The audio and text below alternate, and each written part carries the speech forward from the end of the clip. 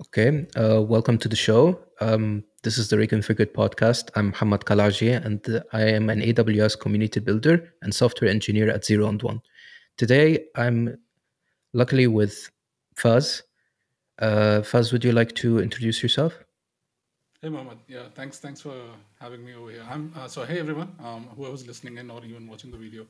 I'm Fuzz, and I'm a senior developer advocate at Amazon Web Services, a cloud company under Amazon.com, and I've been working in this industry for over 16 years. So happy to be here to share insights and also some nuggets of wisdom from whatever I've seen throughout my career. Yeah. So, you currently work as a senior developer advocate at AWS. You help newcomers that are not familiar with cloud understand some of the basics, like let's say S3 or SQS, or is your job towards like veteran developers who already know how to use some services but they want to adopt AWS on the cloud? Yeah, that's a good question. So primarily, just to unpack the job title in general, so as a developer advocate, I focus on bridging the gap between products and services and developers, right? So these developers could be builders, so you could have them as programmers and coders who are building backend applications and front end applications, or they could be also folks who are in the DevOps space, right? They're actually managing the operations through scripts or through automation of the infrastructure. What I primarily do in my role is that I enable builders according to where they are in their cloud journey. So this could be like you mentioned, like people who are just getting into the cloud and trying to understand the core services, right? Fundamentally about storage, compute, network, and then building on top of those basics, where we are actually building applications on top of that, trying to go down the path of okay. You want to use serverless, for example. You don't want any compute to manage. You just want to focus on your code, or you want to go towards AI and machine learning.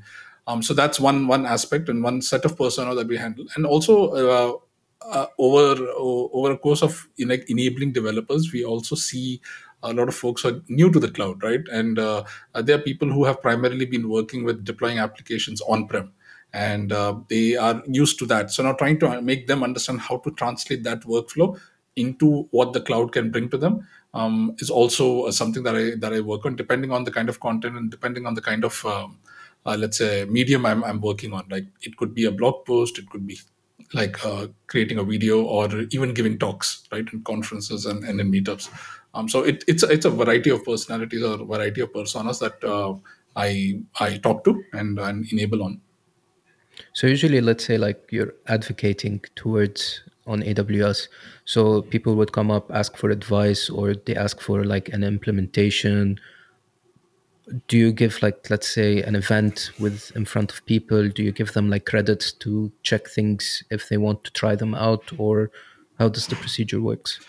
Yeah, I mean, so depending on the event, depending on who's hosting the event. So, for example, in the community space, we have two kinds of events we focus on. One is AWS led events, and then the other one is community led. Now, within community led alone, we have third party user groups, sorry, third party communities, which are basically like developer communities, which could be like .NET developer community or a Java developer community, JavaScript, etc.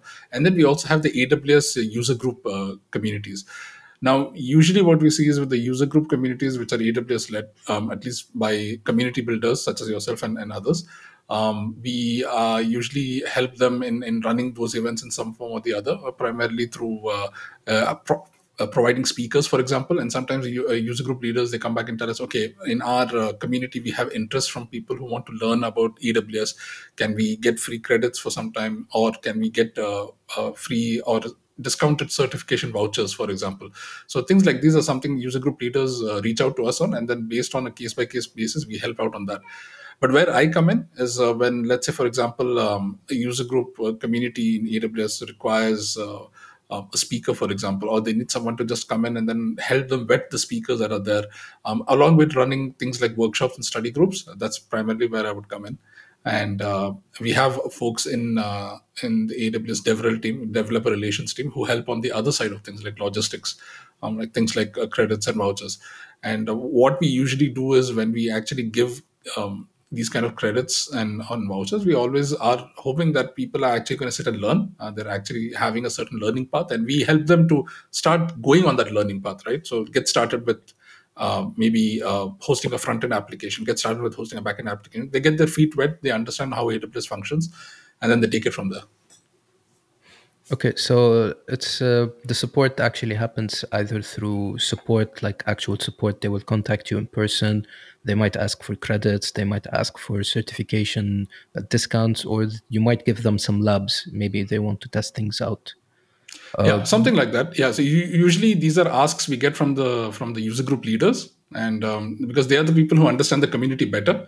Because I'm just one person for the whole of Middle East and North Africa, so I definitely cannot be there in every country and every user group meetup. So Fair we enough. work, yeah. So we work closely with the user group leaders, where they come in and say, okay, fine, we think that we need to get these many credits and do that, and based on that case, we take it back in internally, and then we provide support wherever we can. Okay, so your current role as a senior developer advocate in the MENA region at the current moment. Yeah. But previously, before, you were also a senior solution architect at AWS. You helped individuals and startups adopt AWS and their products and offer technical support.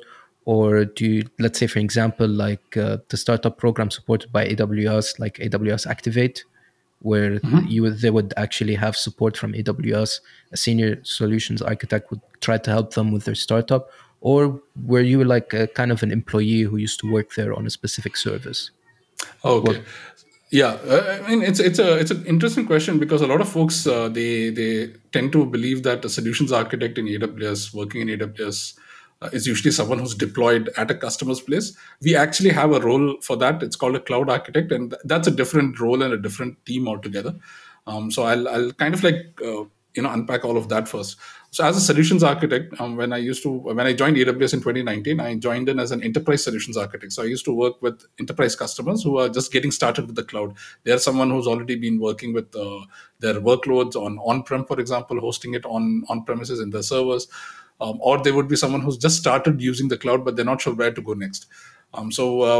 As a solutions architect, what I would do over there is I would work with them to understand what are the different workloads they're trying to move, work alongside them building the architecture diagrams, and then review their architecture diagrams, give them guidance and support, give them enablement through workshops, and also connect them with other teams within AWS. Like, for example, let's say, and in an enterprise, for example, they may have like a team of 100 people, and they're saying we need to enable all of them. We want to get them certified. So I would take that team, connect them with the our training and certifications team, and tell them, okay, hey, you know what? So and so, I mean, this company, and they have X number of people they want to enable. Let's do this, right? So I would be a medium between anybody within AWS also, and towards that, from a technical perspective. We also had other people, like from an account perspective, who would help from a business aspect, from discounts and credits and all that other stuff. We never touch the keyboard of the customer as a solutions architect. Ideally, what we do is we only give advice, we give guidance and workshops and enablement. Now, after staying in the enterprise space for some time, I moved to the startup space. And that's where I noticed I did somewhat similar to what I did in the enterprise space, but there's a bit more, because now with startups, you also have this extra angle of trying to understand what service fits best for their use case within the time period they need to actually deliver something. Because unlike an enterprise, a startup is running on a very limited budget and very limited time to try to prove something, right? Especially if it's a And startup also, that's getting don't forget limited resources as well. limited resources, exactly. And they are folks who are trying to they may be like very early in the game, where they're trying to still get product market fit, or they are a bit later in the game, where they're trying to scale up. In both sides, they need extra guidance, they need extra review, and a lot of times it's less about enabling them on the cloud. What I've seen is primarily a lot of startups are people who already know how to use the cloud, right? They already know this is how we can get started and all. Where they need help is in trying to understand which architecture makes best sense right now, based on the way their business works, based on the way that the user demand works, right? So you're talking about scale, you're talking about optimizing. Where do we optimize on using those limited resources, right? They only have like maybe like a handful of developers who can actually focus on 20 features, and they need to focus on, okay, which feature can we go with first. So this is where a startup architect actually works hand in hand with them. Think of them as an extended version of the startup customer from a architecture perspective, right, where they're actually involving a lot.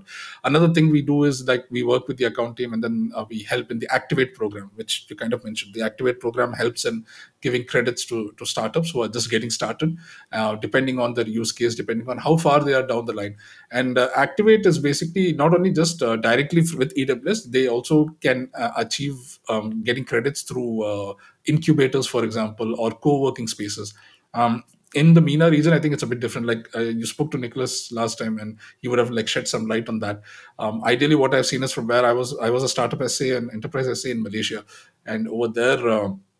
We had a lot of co-working spaces where startups would go in and like they need a place to get started, and then usually co-working spaces would also help them to get credits through So from basically, it's like AWS. a two for one offer. The incubator will give them a place and the support from AWS Yeah, as a partnership deal, as a rather partner, than yeah, just. something like a deal. Yeah, so AWS will come in and we give credits based on what is the scope of the startup and what they do, and then of course there will be an architect who would work alongside them at least to review stuff and how things are moving, and also help the incubators and VCs whoever are around to get an understanding of what the startup is doing, at least from a technology perspective. Because with startups, it's like they are not unlike an enterprise. With startups, they're not only like focusing on users, they're also focusing on ensuring that VCs and investors know exactly what they're doing, right?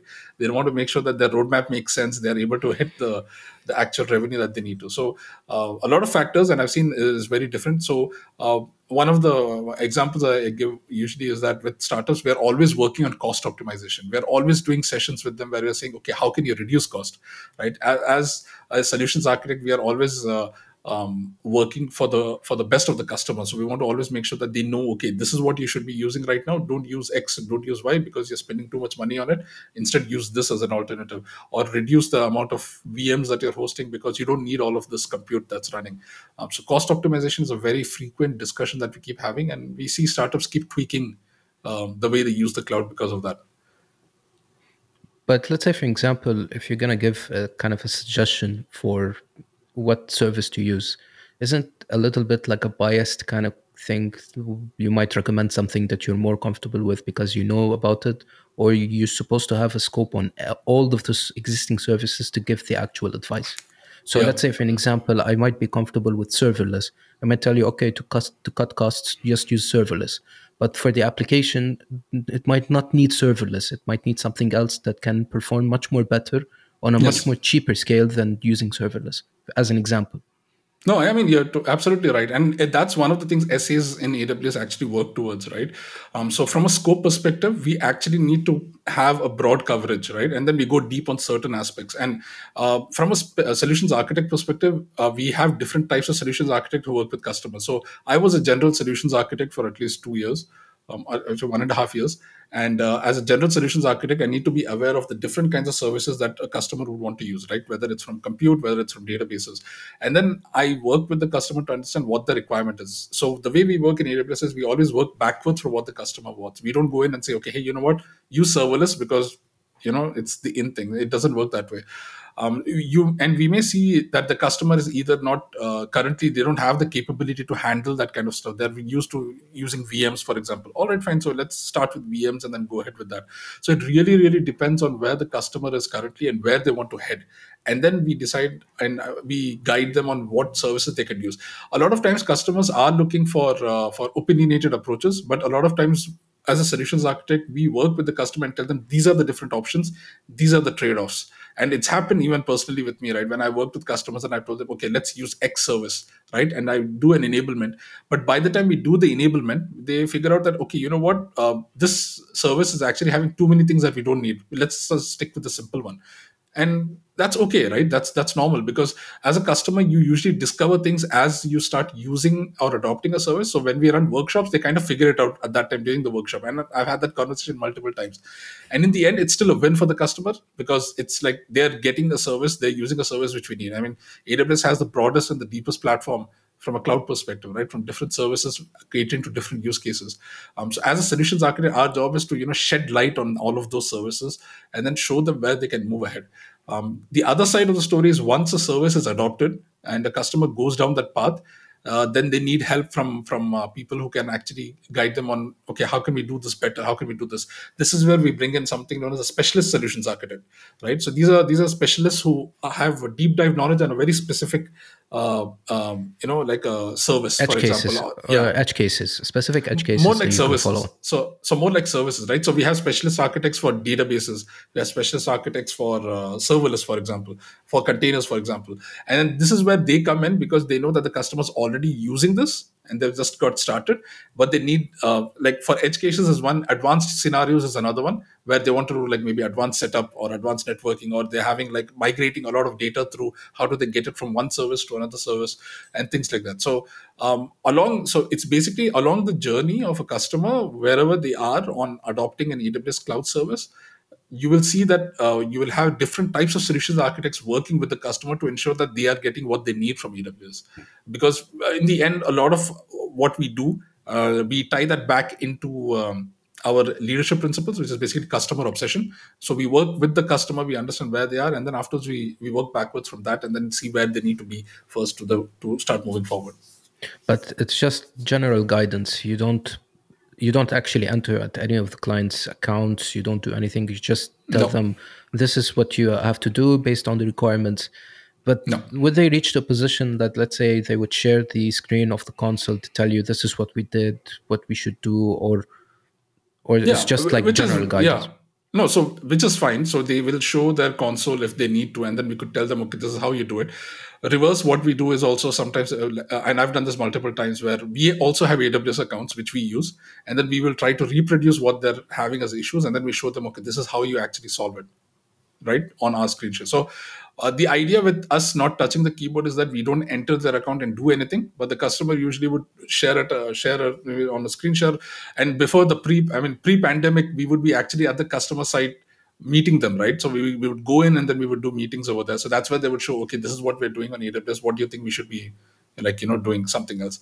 And with I mentioned there's another role called a cloud architect. Now, when a customer starts using AWS, what we usually see is that there are three scenarios that play out, right? Once a customer gets enabled on AWS, the first one is that they have a team of their own and they want to enable them, and then the team will then run AWS, right? They'll operate AWS accounts and everything else.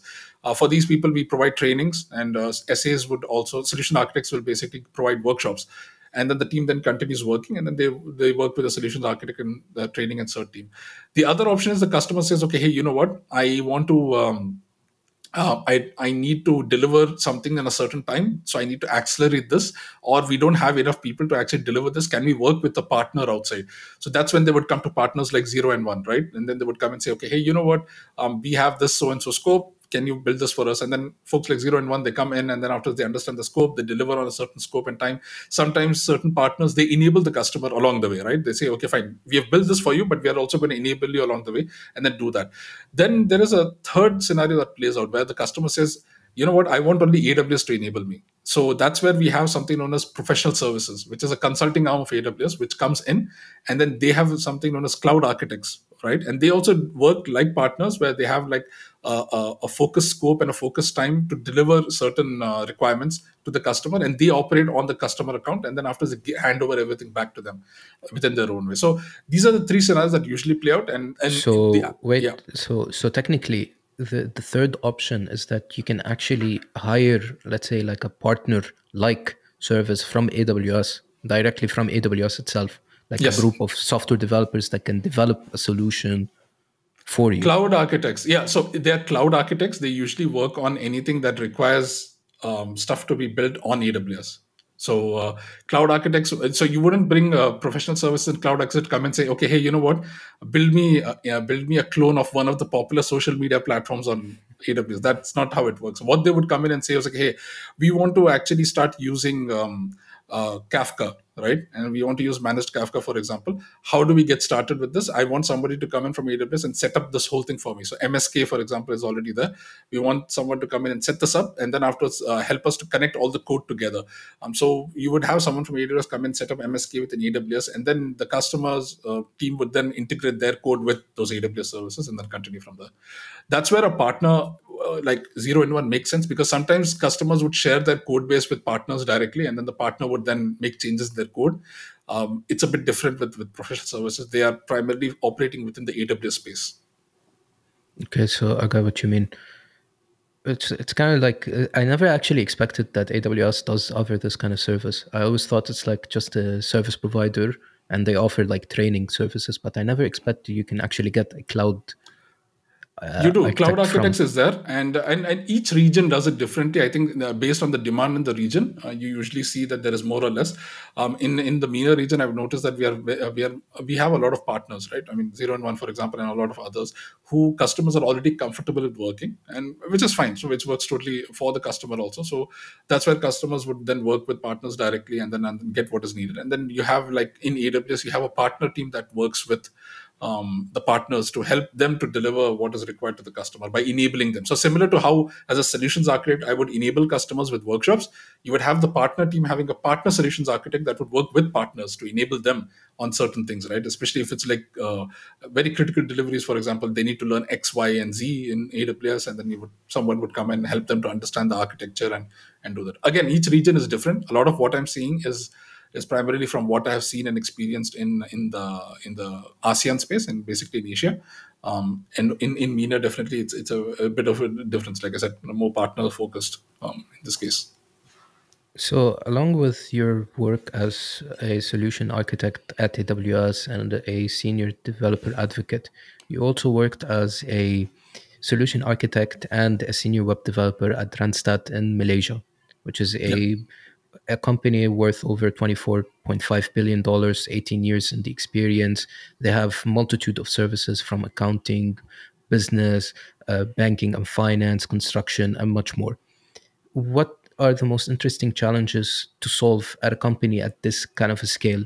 Usually when we work at, let's say, like a small scale company, a startup level, or we might reach to a sub enterprise level kind of companies, but we never reach to position to deal with companies that are kind of actual like enterprise with huge amount of services to offer. What are the kind of challenges you face that is mostly reasonable, and it shows much more in those kind of companies than smaller scale companies? Right. So, just to give context, Randstad is a multinational recruitment and staffing firm, which is based out of the Netherlands. And like you mentioned, from a revenue perspective, they have offices all over this place. And I used to lead the solution architecture side of things in APAC, in Asia Pacific. So in Asia Pacific, we had like five offices, uh, 5 to 6 offices, if I remember correctly. And coming into a company like Randstad, you usually notice that one thing is that, I mean, because they're not a startup, they're basically focused on a certain industry and a certain vertical, and they have like already an ongoing base of customers, and then they have business that is already coming in, right? So revenue keeps coming in based on what they do. They usually leverage IT to accelerate what they're already doing in business, right? So their primary business is not IT. Their primary business is recruitment and HR and all these other things. So as any firm or any enterprise, because Randstad is basically an enterprise, what they would do is they would optimize themselves in such a way that they would optimize it for the way that business works. So IT would actually build applications to make their business work better, right? A lot of times those would be applications that are very niche that just work within Randstad. You wouldn't be able to take that, parcel it, package it, and then give it to somebody else. That's pretty difficult, right? And over the years, you start accumulating a lot of technical debt and a lot of legacy. So when I joined the company in 2015, we were just at the beginning phase of getting started on the cloud. So I had already used AWS before that. I had also used other cloud provider services at that point of time, even though they were pretty early. And when I joined as a senior web developer, their focus at that time was to get started with that portal.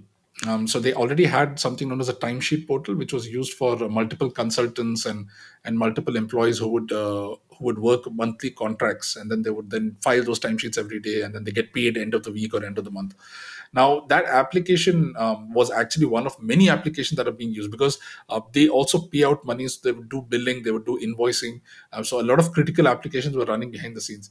And they initially had just their idea that if we do anything modern or anything new, it would only be on applications like which are just facing the customer, because they don't want to touch any of the older stuff, because if it breaks, then the business actually suffers loss. because of that. So when we get started, we I came in, and then the application that was built, it was a .NET web application, .NET MVC, .NET 4.3 perhaps, and it was an ESP.NET application. Like any standard ESP.NET application, it is something that is rife with what do you call snippets of .NET sitting inside front end code, and then you would have That drag and drop, you drag, yeah you the put yeah the drag and drag and drop drop. is one of them, but beyond that also you're having like SQL code running from the HTML side, right? So you'll have ESP.NET code that is calling SQL databases directly. I mean, think of all the anti patterns that you could think of, and we had already seen that I've already I've over there. I've learned ASP.NET in university. I feel what you're saying right now. Yeah. So one of the things I still remember clearly, it's fresh in my mind. So the CTO at that time, when I met him, he was in Australia, and when I met him, he had, and then we were going through the demo of the application and stuff. He had actually said, so a lot of times we used to get a spinner for every page we used to load, because it's a server side render page. Everything gets, data gets accumulated and populated, and then you get that final HTML page, right? And he used to tell me, the circle which you see, the business side, basically the consultants and managers, they called it the blue circle of death, kind of like the blue Yeah, because screen you of have to death. wait for the response Exactly. to come back, and you don't know if it's gonna get a response or it doesn't get a response. Exactly. So what happened was, and it was interesting when coming into this point, because now they accepted this is how the behavior is, right? This is not what we wanted to. They were not focusing on that. They were focusing on how do we add features to this more and try to make sure it doesn't slow down further than what it was. So when I came in, I actually started digging around a bit. Of course, as any person who joins a new company, you shouldn't just go in directly and then start changing code left and right. You should focus on what the requirements are the business wants, and then once you earn trust, then you start going into how you can improve things, right? How do you change things better? That's kind of like what I started doing. We Then I found out that okay, there were certain optimizations I could start doing. So I still remember clearly the first optimization I had done was so this app was already on AWS. It was the first application deployed to AWS. It used EC2 instances. It used load balancers. It used S3 buckets for uploading images, timesheet images, scanned copies and stuff. And every time we would do a scan copy, we from the browser, it would go through the .NET code and then go through an S3 bucket, right? And then every time we needed to fetch a file to show it in the browser, we would do the same thing back. So at that time, I was reading the documentation of S3, and then I saw, okay, there is something known as a pre-signed URL. Is this something that we can use? So I started looking at it, and then I noticed, okay, so pre-signed URLs give an option for having temporary URLs, right? And the idea is that with a temporary URL, you could then fetch the file within a certain amount of time, like maybe a few seconds up to a couple of days, and then you can also upload it back, so you can do a post on it. So all I did was I just changed the way that code worked, where it, instead of fetching the file and then streaming it through the .NET app, we would just get a pre-signed URL and then give it to the browser. The browser would render it, and then the same way the other way, we saved 20% of the time just by doing that, right? Yeah, 20% of the because time for you're loading. not Yeah, fetching the entire file. Like imagine if you have like a 50 megabyte file or a 100 megabyte file.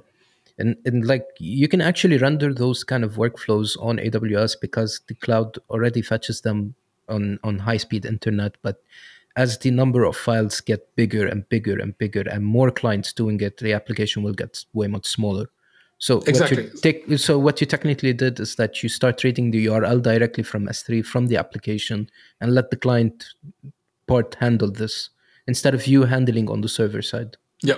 So at that point of time, what we used to call this was amortization across clients, leveraging the cloud directly without taking the load on our servers, right?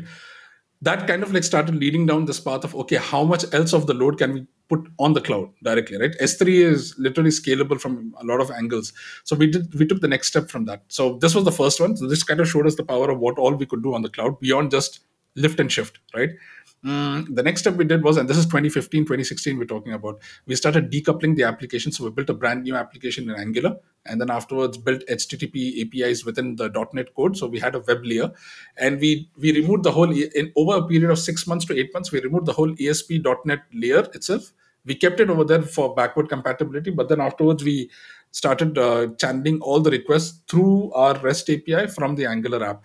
And again, what we did over there is to host the Angular app, and at that time it was unheard of, right? It was a feature that was already there, but a lot of people in at least in our side hadn't actually started with that. We took the Angular app and we hosted it in S3 because, hey, you could host a static site.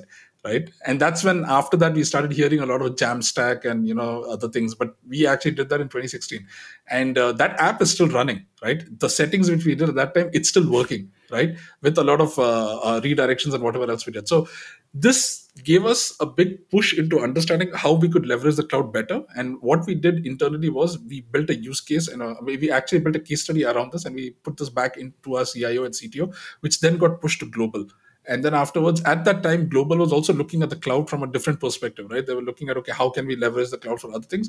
This gave them what they needed, and we showed them that, okay, you take a legacy app, you can actually do this. Let's start moving towards the cloud. So from mid of 2016 up to 2018, we started a cloud migration journey where we moved over a period of 18 months. We moved all our apps from our data centers into the cloud.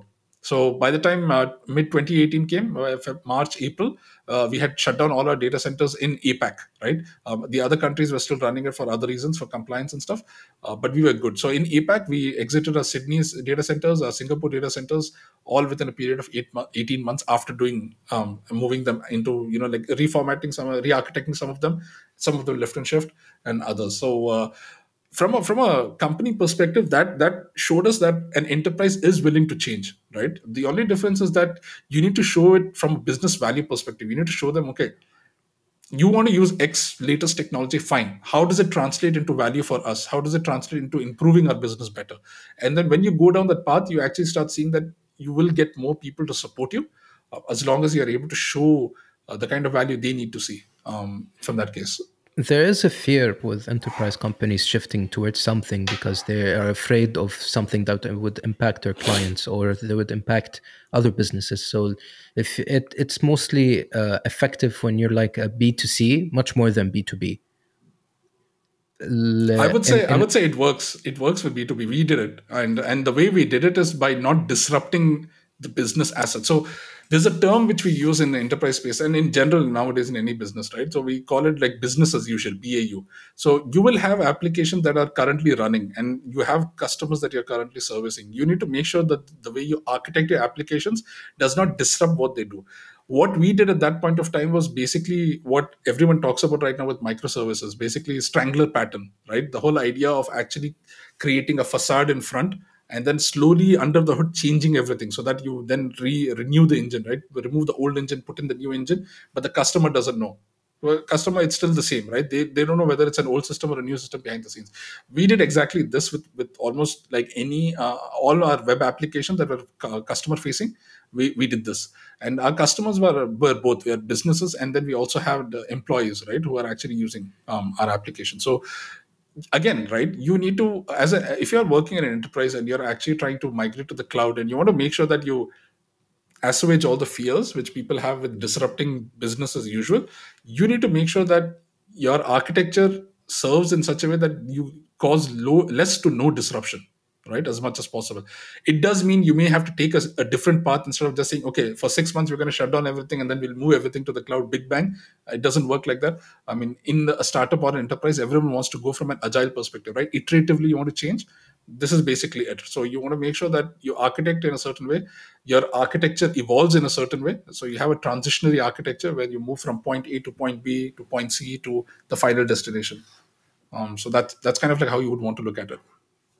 So let's say I want to recap on this. So, for example, if an enterprise has an application, what you would do is that you would put part of it on the cloud, and let's say, for example, you migrate a small portion of the clients to the, let's say, the AWS version, and some of them still using the on-prem, similar to how like a blue-green deployment or canary, where let's say 20% of the clients use the AWS version and some of them still use the on-prem, and then slowly they adopt using the cloud one till everyone is on the cloud, so you stop the existing on-prem server. Is it something like this? No, not like that. Okay, from a principal perspective, it looks like a blue green. So how we did it with our, okay, this classic timesheet example itself is a classic case study we still use. I mean, in Randstad internally also, at least with whoever I checked. We had to move. There were a lot of moving parts with this application that was still on-prem, right? And what we did was we mapped out the architecture and we saw, okay, what are the different parts that we need? So we have the VM side of things, which is basically compute. You have all the application web servers that are running inside, basically IaaS web server. You have the databases, right? And then you also have other services that may be running as cron jobs and other things. So what we did was we figured out that we had direct connect already set up between our on-prem site and also AWS. We kept the database on-prem, and we moved everything else first, because it's easier to move your web application knowing that your web application, even if it dies, you can spin up another one and the data still is the integrity of the data is still maintained. The challenge becomes when you actually split your database and then you move to you have one version here, one version here, then you have to reconcile a lot of the data. So we avoided all of that, and we what we did was we took a hit on latency, at least from our server perspective, and we first moved our web apps, all the app code, the all the business logic, everything into AWS first. We kept the database at the end over here. We kept testing this for like a few weeks until we were sure that okay, fine, the app is working. We started optimizing some of the code because of that, because we hit certain latency. And this was around a time where in 20 end of 2017, we were hit by a lot of cable cuts, submarine cable cuts. So the challenge then was okay, we were deploying it. We had a database. We had certain apps which had databases in Sydney, but the application was running in Singapore. And then now we had a cable cut in the middle. So the traffic was routing through Japan and then coming down. So we hit all of this. And I actually spoke about this in one of the recent meetups which we had in Dubai. So the challenge in all of this is that you want to make sure that the data is interactive, because if the data gets for some reason you have a problem with the reconciling, it's gonna cause ripples across the system. So we first moved the web apps, and then when we had to move the database, we had to go in a big bang approach, which basically meant we had to take a dump. We had to shut down, like we had to take a window where we needed to stop all requests coming into the service, and then we moved. We took a database dump, and then we moved everything across right towards this one. So So it's depending like a on yeah, maintenance, window. They say our something like a systems maintenance are. window. Yeah. Yes, it's like those sometimes a website would say like, "Oh, we're gonna issue a maintenance window on this Yeah. day for 2 hours. The service is not going to operate as you expected." Something like that, yeah. Now now one of the things we did was for another application, we wanted to skip the whole database migration, because we wanted to ditch using SQL Server for that app. We wanted to use DynamoDB. What we did over there was something similar to what you said, where we had new code which was written within the application code base, which would start writing new records into DynamoDB, and then we had another application that ran as a job behind the scenes that would read all the data entries from SQL Server and then put them into DynamoDB, right? The older records. This helped us because at that time DMS had just got started, but they had not supported SQL Server. They were only supporting MySQL at that time, a specific version. So database migration service, we didn't have that at that time, at least for the support that we needed. So we did a lot of this behind the scenes. So that helped us. So this was really helpful, where we needed to have two databases, but it was because we were re-architecting the database. We were removing the old one and putting something brand new, right? Which had a different data modeling engine, right? Which was like different from a schema perspective. So that was something that we really did. And I mean, a lot of this kind of helped us to build that foundation of how we should migrate XYZ. This helped us to build playbooks and guardrails, which we would then share with global, and then say, okay, fine, this is how we did it. So you can share this with whoever else is there, and then tell them how they can get started. So yeah, I mean, that's kind of like what we did from a cloud perspective. And there's a lot. I mean, this is just like a tip of the iceberg. Tip of the iceberg. This is compared nothing to what other stuff you've actually achieved.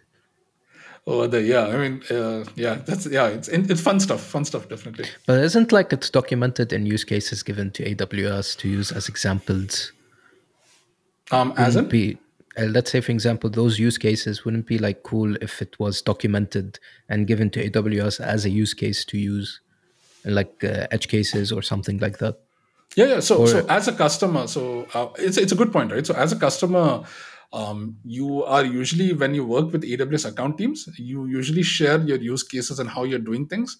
What happens is sometimes, as an account team, we would take that back and then we give that inputs to service teams internally, right? So maybe we used S3 in a certain way, we scaled it in a certain way, but I think S3 can do this better. And then somebody would, like an SA, I would go in and then I would take it to the service teams, and then service teams would then look at it from a roadmap perspective. If they see a lot of customers saying the same stuff, then they know, okay, this is a priority, and then afterwards they take it. Because like Andy Jassy said in one of the previous reinvents, it's like 95% of what we build in AWS is customer driven, right?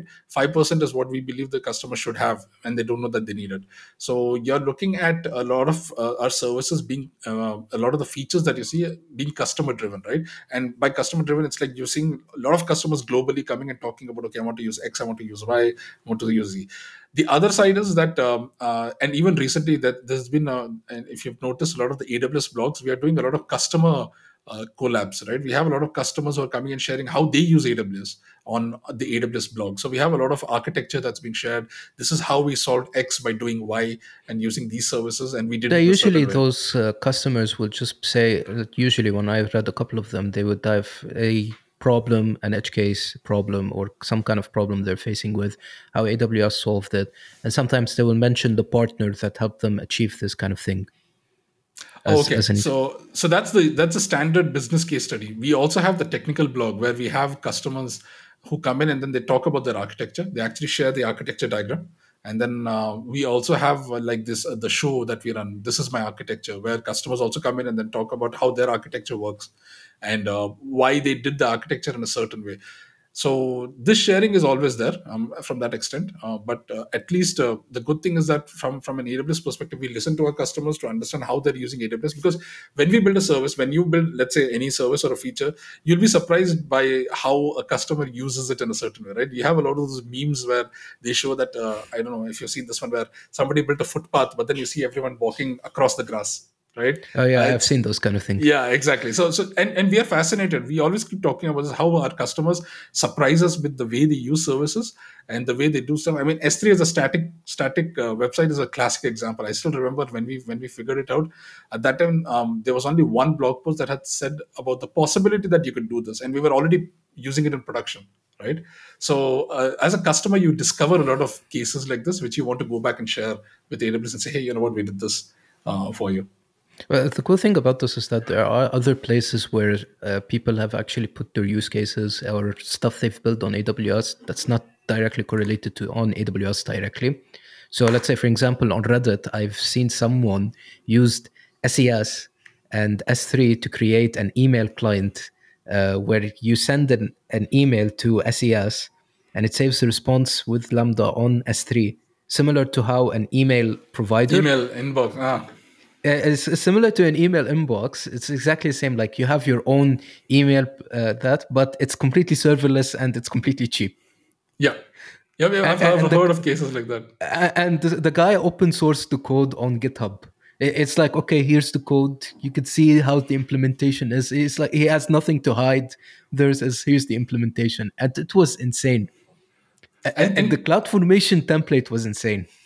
and think about this, right? Think about this: the fact that the person had to just leverage managed services. They didn't need to set up their own mail server. They didn't need to set up like SAT, how to configure SMTP and all that. They just needed to use SES, and then they use S3, and they were done, right? And that, I guess, kind of is a prime example of what the cloud brings to you, right? From a managed service perspective, where you don't need to look into the to the inner workings. You don't need to take that undifferentiated heavy lifting. We manage all that for you, and then you just look at the use cases. You just focus on, okay, this is, I need to build a mail inbox. Okay, how can I make it so simple? How can I do it in the most laziest way so that it just works? And great, it works now, and you have someone who's sharing it already. I think that's actually a grown base of user examples, like you're mentioning, like on GitHub, for example. There's a lot of samples that are out there. AWS also has sample repositories, so we have AWS samples and AWS labs, and a lot of workshop content. But a lot of customers and a lot of people who are like experimenting with the cloud, they build cloud formation templates, they build infrastructure code, Terraform, and all this stuff, and then they put it all on GitHub and share it with everyone, saying, okay, this is how I think we should do this. And I think that helps a lot of people who are trying to get into the cloud. It helps them to know that, okay, there's this huge community that is showing, okay, how we use AWS also. There's So also like edge cases, like let's say like CDK, whereas AWS would offer like a construct set of constructs. They've actually set it up based on the requirements that fit on AWS on the best way possible. And there's like community based constructs, yes. let's say like Construct Hub, where you go, Yeah. you search for use cases. There are also some stuff on Construct Hub issued by people who work at AWS, or let's say, for example, they're like Serverless Hero or DevTools Hero. They've already did the construct for you based on the requirements that AWS fits in. So Yeah. it's not just only just Terraform or CloudFormation. There's much more than just one edge case that they're providing it. But mostly, as if I've seen it, it's mostly just community based, much more than just AWS. Yeah. Like AWS Which would, it makes sense. Yeah. yeah, AWS would provide you, let's say, like a something that an edge case that they've actually faced with in the past, or they give you like something to begin with as like a starting template. On the Construct Hub, let's say you see edge cases or stuff that people actually did, and they just launch it as a construct. Exactly, and that's the whole point, right? We give them enough to get started with, and you can't cover every edge case, right? That's where we scale through the community, and the community also helps us in trying to show this is how you can do better. If you go to a lot of our some of our services, we have our roadmaps on GitHub right now, right? So we have the container roadmap, for example. We have like Amplify's roadmap, and a lot of the customer requests, issues, and features, you should go and see the discussion that happen over there. People are using things in a way which we didn't anticipate they would, and then they come back and they tell us this is how we should do it. A classic example is SSR, for example, Next.js, for example, and this is stuff that the community brought to the fore on Amplify and said we are. Some people said, okay, we are doing it in this way. These are the constructs that we use. We are using CDK or we're using CloudFormation templates. How can you make this better? And then we went back, and then the service teams went back, worked on it, and then they came back with some support, not full support, but some support for SSR already. So as a cloud provider who's working with different types of customers, we believe in the power of the community, right? The whole idea that people can actually build on top of what we are providing and then make much more powerful use cases.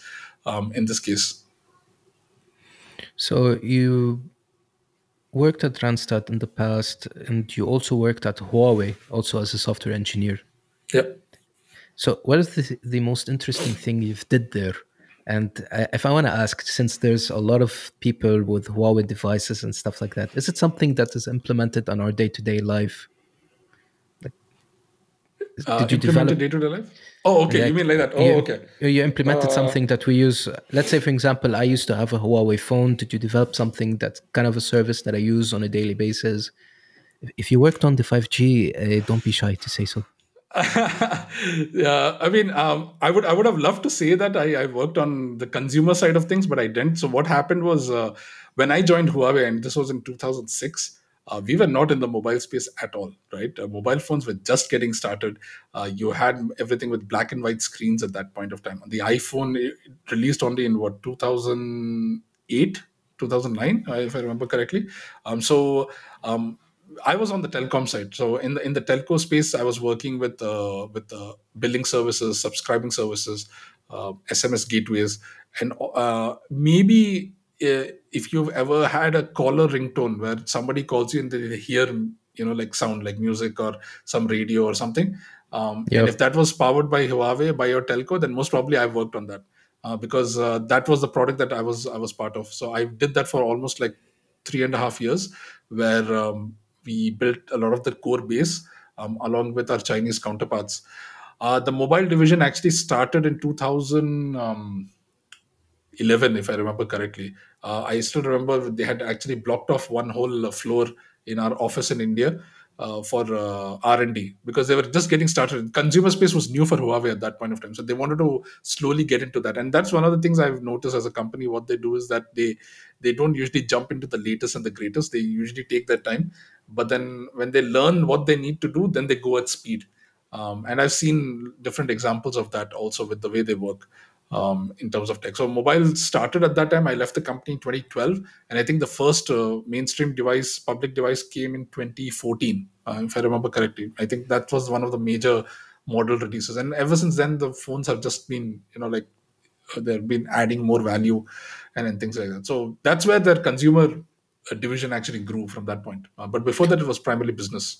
But from a telecom perspective, also, did you provide, let's say, like routers, software for routers, for example, or back on that time, I don't think there's any 4G or 3G routers at that time. They were just like regular hubs where you just, let's say, like those Cisco machines. Yep, yep. So Did Huawei did that. There was another division for that, on routers and switches, network switches. So we were doing networking equipment. I mean, Huawei in general did networking equipment. They did also telco,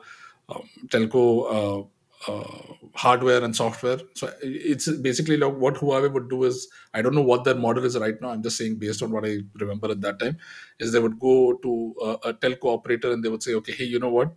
Do you want to set up like the whole telco infrastructure? And then they would say, okay, fine, and they will give the contract to Huawei. Huawei has everything, hardware, software, and the people. They will deploy everything over there at once, and they would manage it also for the operator. So uh, that's what we did. Network switches was also definitely part of it. So that was already there. In the mobile space, I remember the ones who were leading in the mobile space at that time was Kyocera, Japanese company, and they were already working on 4G in 2009, I believe, when we were still talking about 2G and just getting into 3G at that point of time. So the Kyocera company, they were actually leading in the spectrum space at that point of time. But we are talking about what, 13, 13 years, 15, yeah, 14 years ago. Yeah, almost, that's, yeah, like 13 years. yeah, that's a long time. That's a very long time. It's quite unexpected, actually. You kind of expected like they start thinking about 4G at the time, like even 3G didn't like been fully Yeah. operated. Yes, yes. And it's the same right now, right? You're talking about 5G right now, but they're already leaps and bounds ahead. A lot of the But they telco. did implement some places in 5G, but there's like the health concern issues of 5G because of the waves that it emits might cause certain issues with people. So this is why I think the 5G issue hasn't been fully resolved.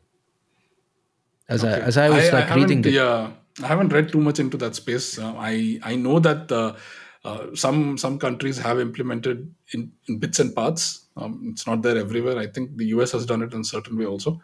But in I some guess, places, yeah. not every single place, No, not every actually. place. Yeah, exactly. So that's kind of like how you would want to do that.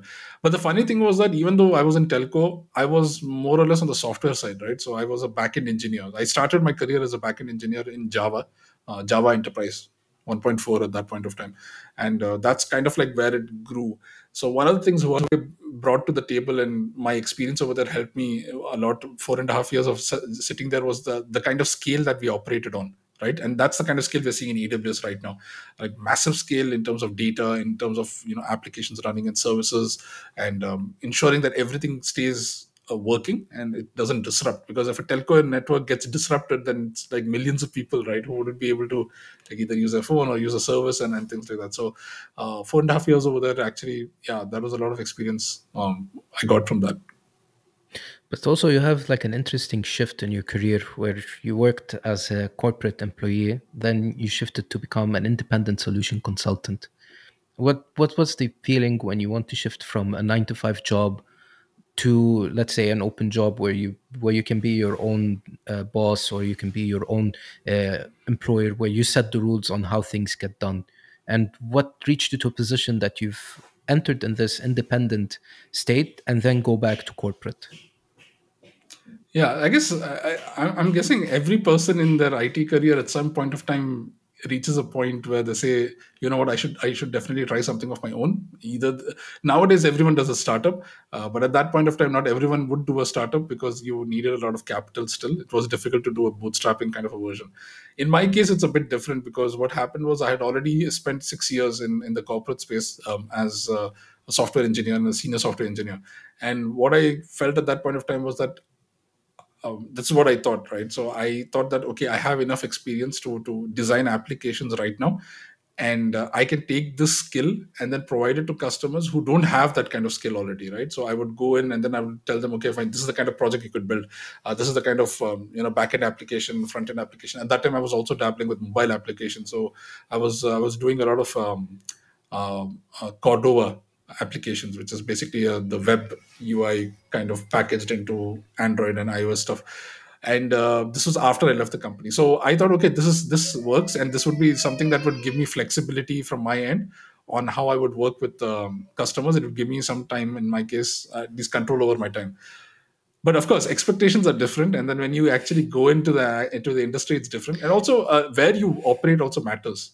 In this case, Things yeah, you didn't were go saying. as expected, as I see. Yes. So one of the That's the challenges, word. That's the word. yeah, Things things didn't aren't go as expected. expected. Is so I guess for folks who are listening into this even later, I guess one of the things you should always understand is the grass is not always greener on the other side, right? You have to make the grass green on that side, or you have to be happy with what you have. That's a lesson that I learned over the years, and even in this case, what happened was there's a lot of factors, and if you want to become a consultant, you should be in a place where you have control over certain things. I moved that time. I left my job in Bangalore in India, and then afterwards I moved back to Dubai. So I'm an expat in Dubai, and so being an expat and also being a consultant at that point of time it was a stretch altogether, because you still needed to do a lot of the prep work and visas and all of the things. Plus, I had a family also that tough time. So I mean, if you're alone, it's easy for you to just, like as they call it, have a ramen budget, right? Just eat noodles Yeah, every day and then figure it out. it's But like you can get like an apartment with like 3 to 4 people, cut the exactly. rent, and just live on ramen for like X amount of time. Exactly, yeah. It But works. It that works well for people who are just starting out, but doesn't work for someone who's already established. exactly, yeah. And beyond that, I guess one of the biggest challenges I saw, and that's something that I've been working on ever since, is that just because I build stuff doesn't mean that I know how to sell it, right? The fact that you can actually go to someone and tell them, okay, I'm going to provide you value in what I'm building, is a skill of its own, right? Because it's easy for me to just go and throw words at them and saying, okay, I can build a mobile app on iOS and Apple and blah and stuff like that. I could do, and I did a lot of interesting projects in Dubai at that point of time. I did a lot of warehouse management system integration with at that time nobody used the cloud, right? So at that time they needed ways to sync data between different offices over the public internet, but needed to be safe.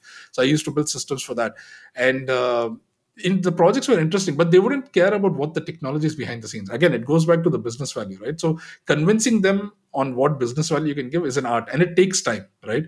In this consulting gig, especially, one of the things as a salary man, I mean, to be honest, if you are doing a job, the good thing is, end of the month you will get a paycheck, and as a consultant, it's different. That doesn't mean that you can't do it, because there's a lot of people who have done it. I mean, classic example, 0 and 1 Ali, right, who started the company. I mean, he started this on his own with whatever he had, and I mean, look where he has come. So what I over I was there for 3 years. I did this for 3 years, and I did some pretty interesting projects which actually helped me a lot throughout my career afterwards. The salary works if, let's say, your amount of, let's say, income that you're actually getting for the company, where you take a small percentage as a salary and keep the rest for the company. It works well, for example. But if you're kind of like living, trying to sustain yourself by creating some projects for some clients, and moving back and forth, and you're just waiting for the project to end to get a big salary, it's what you've actually worked throughout those months to get them. It's the same Exactly. equivalent, but you should have like enough leverage to sustain yourself while the project finishes. Or you Exactly. could have actually have enough income, or actually the company has enough resources to give you like a virtual, you can say this, a virtual income per month, where actually you just have money sitting around to actually use as an income while you get the other batch. Yeah. So you're basically talking about cushioning, right? So the idea is that you need to have at least like X number of months of cushion money so that you can support your lifestyle in a certain way. And then when you start getting revenue slowly, it helps. Now, the challenge with that is that, especially when you're in a consulting gig, you are highly dependent on the cycle with which the customer is going to pay you, right? And if for some reason they don't pay you because they had other reasons, and everyone has their own reasons for that, you're stuck. You're basically stuck. And it doesn't help if you do more projects, because you can't stop the project that you're already doing, because you know that you still need to get paid. Yeah, you're gonna So get like a huge amount of headaches actually. yeah, so it really depends, right? And I saw over the years, I mean, the way you deal with these kind of scenarios, they help shape your experience. And one of the things I learned from that was also to understand which customers would want to commit upfront and which customers don't want to commit upfront, because they're not sure or convinced about the technology that that is actually being used. And again, at that time, like I said, the cloud was something that was non-existent at that point of time, right? Even modern app development was non-existent, right? CI/CD was something that I was already familiar with from my job in India, but it was not existent over here. People were not even using version control systems in Dubai. A lot of the code bases were sitting in servers somewhere else. So there's a lot of stuff that has happened. So 3 years I did all of this, and it gave me an insight of what I would want to be. But I noticed also that the market doesn't have the kind of demand that would work with the kind of skills I have, which is when I decided, okay, I need to move on from here, and then afterwards move for other greener pastures. At that point of time, I had no choice. I had to move to a greener pasture, which is basically Malaysia in this case, and I joined Randstad in that angle. But a lot of that experience that I built over there helped me in Randstad and helped me also in AWS later. So definitely not a loss. I mean, it's definitely something that I still value from the time I had over here. But it's not something you would recommend to everyone, actually. It really depends on your appetite. You mentioned in the beginning with the question. I think one of the things that you need to have when you're doing consulting is that you need to be highly disciplined, right? You really need to be able to do things at a certain time and do it regularly. Selling, for example, like going to customers and then meeting people, you may meet maybe like 20, 30 people, and you may get just one project. You should be willing to do that. You should be willing to put that effort. And it takes time. But the moment, what I've seen with a lot of people is what some people who stick with that discipline, who have that patience, they eventually reach that point. It takes some time, right? But they eventually reach that point where, okay, one project leads to another and then to another, and then you suddenly see that, okay, your hands are full and you need to hire people to do more.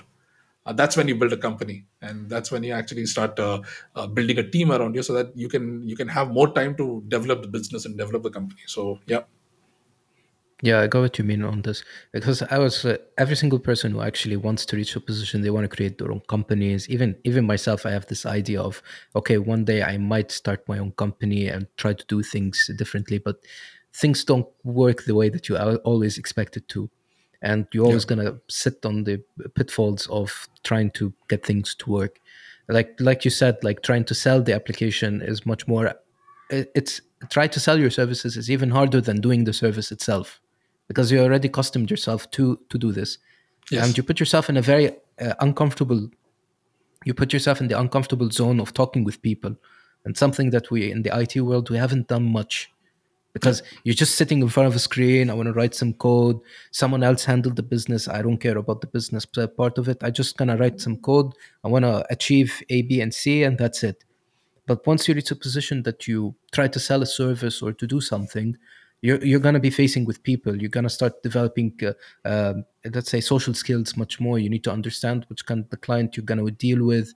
If it's the kind of client that you want to deal with on a short term, on a long term, kind of those things. You totally, don't totally. you don't learn them. You don't learn them through business books. There's no business book that kind of come up and tell you like, oh, this is how you operate on this kind. No, it doesn't work this way. It doesn't work that way. And it's even something in the IT world where you find someone who writes the code, he brings someone who's already like done the business, and they just cooperate with each other and they just do it. Yep, totally. And but things have changed, right? The last 6 years, or whatever, from what I did this like 6 years ago. And 6 years, a lot of things have changed. You're seeing more startups coming up. You're seeing more incubators coming in to help startups. If you have a certain idea, if you're able to build a prototype and show that there's a value in the market, you can actually go and get like bootstrap yourself with some money, or then get some angel funding, for example, and then prove that your product actually works, right? And that's where then marketing comes in. And this time, selling is not something you need to always do face to face. You can, but if you're B2B, yes, you definitely still need to have some face to face. But if you're trying to have a global reach, you're actually looking into more of online marketing and more of growth hacking. And there's a lot of stuff that's happened in the last 6 years that's changed the game in a certain way. But yeah, I mean, definitely, I mean, there's more appetite for building products now than it was 6 years ago. Everyone at that time, you wanted to just become a system integrator. Now everyone doesn't want to be a system integrator. They want to actually add value to things, right? So you could be a partner who's also doing stuff for the customer, but eventually you'll reach a point where you're seeing, okay, we are seeing a common pattern across all these customers. Let's build a product around it, right? And then afterwards we can help, like certain customers with that. And that's how you achieve scale. I'm seeing this more often as a pattern now. I know a lot of partners who have like 2 3 products, just because they've worked with, like so many customers on the cloud, that they've seen, okay, we can solve this better, and they just build a product and then they give it out. So surprisingly, also that not only you went from the corporate world, you built systems. You've also went on being an individual person who wanted to be an independent uh, consultant. You also have a PMP and Scrum Master certification. Yes. That's something that we don't see in software developers much these days, because there's something pretty interesting about those two things. Is that those two things you can actually start an entire industry on your own and go towards it, and you can ditch software development. You can just like, okay, I'm not gonna work in software development anymore. I'm gonna shift towards management, and you have Yeah. those two certifications that can help you choose management. Yeah. Yet you still actually do software development. You didn't go towards So management, which is I really mean, weird. it's interesting, and I would say, I would say in that sense, I started going ahead of the curve a bit. What happened was, until let's say 2015ish, in IT you would always have only two career tracks, right? If you start as a software developer, you reach a point where you become a tech lead, and then you would diverge. So either you start becoming a project manager or a developer manager or delivery manager, or else you continue becoming like, okay, an architect or a systems architect or something else. That's changed in the last like 6 to 7 years already. And when I did this cert in 2019, I believe. And at that point of time, I was already seeing that there was a change where you were having tech leadership, who needed to be technical but also needed to have the management chops, right? So you needed the people like head of engineering, for example. You needed people who know how to leverage and build a technical roadmap, but also at the same time help people to in teams and all, to actually grow better.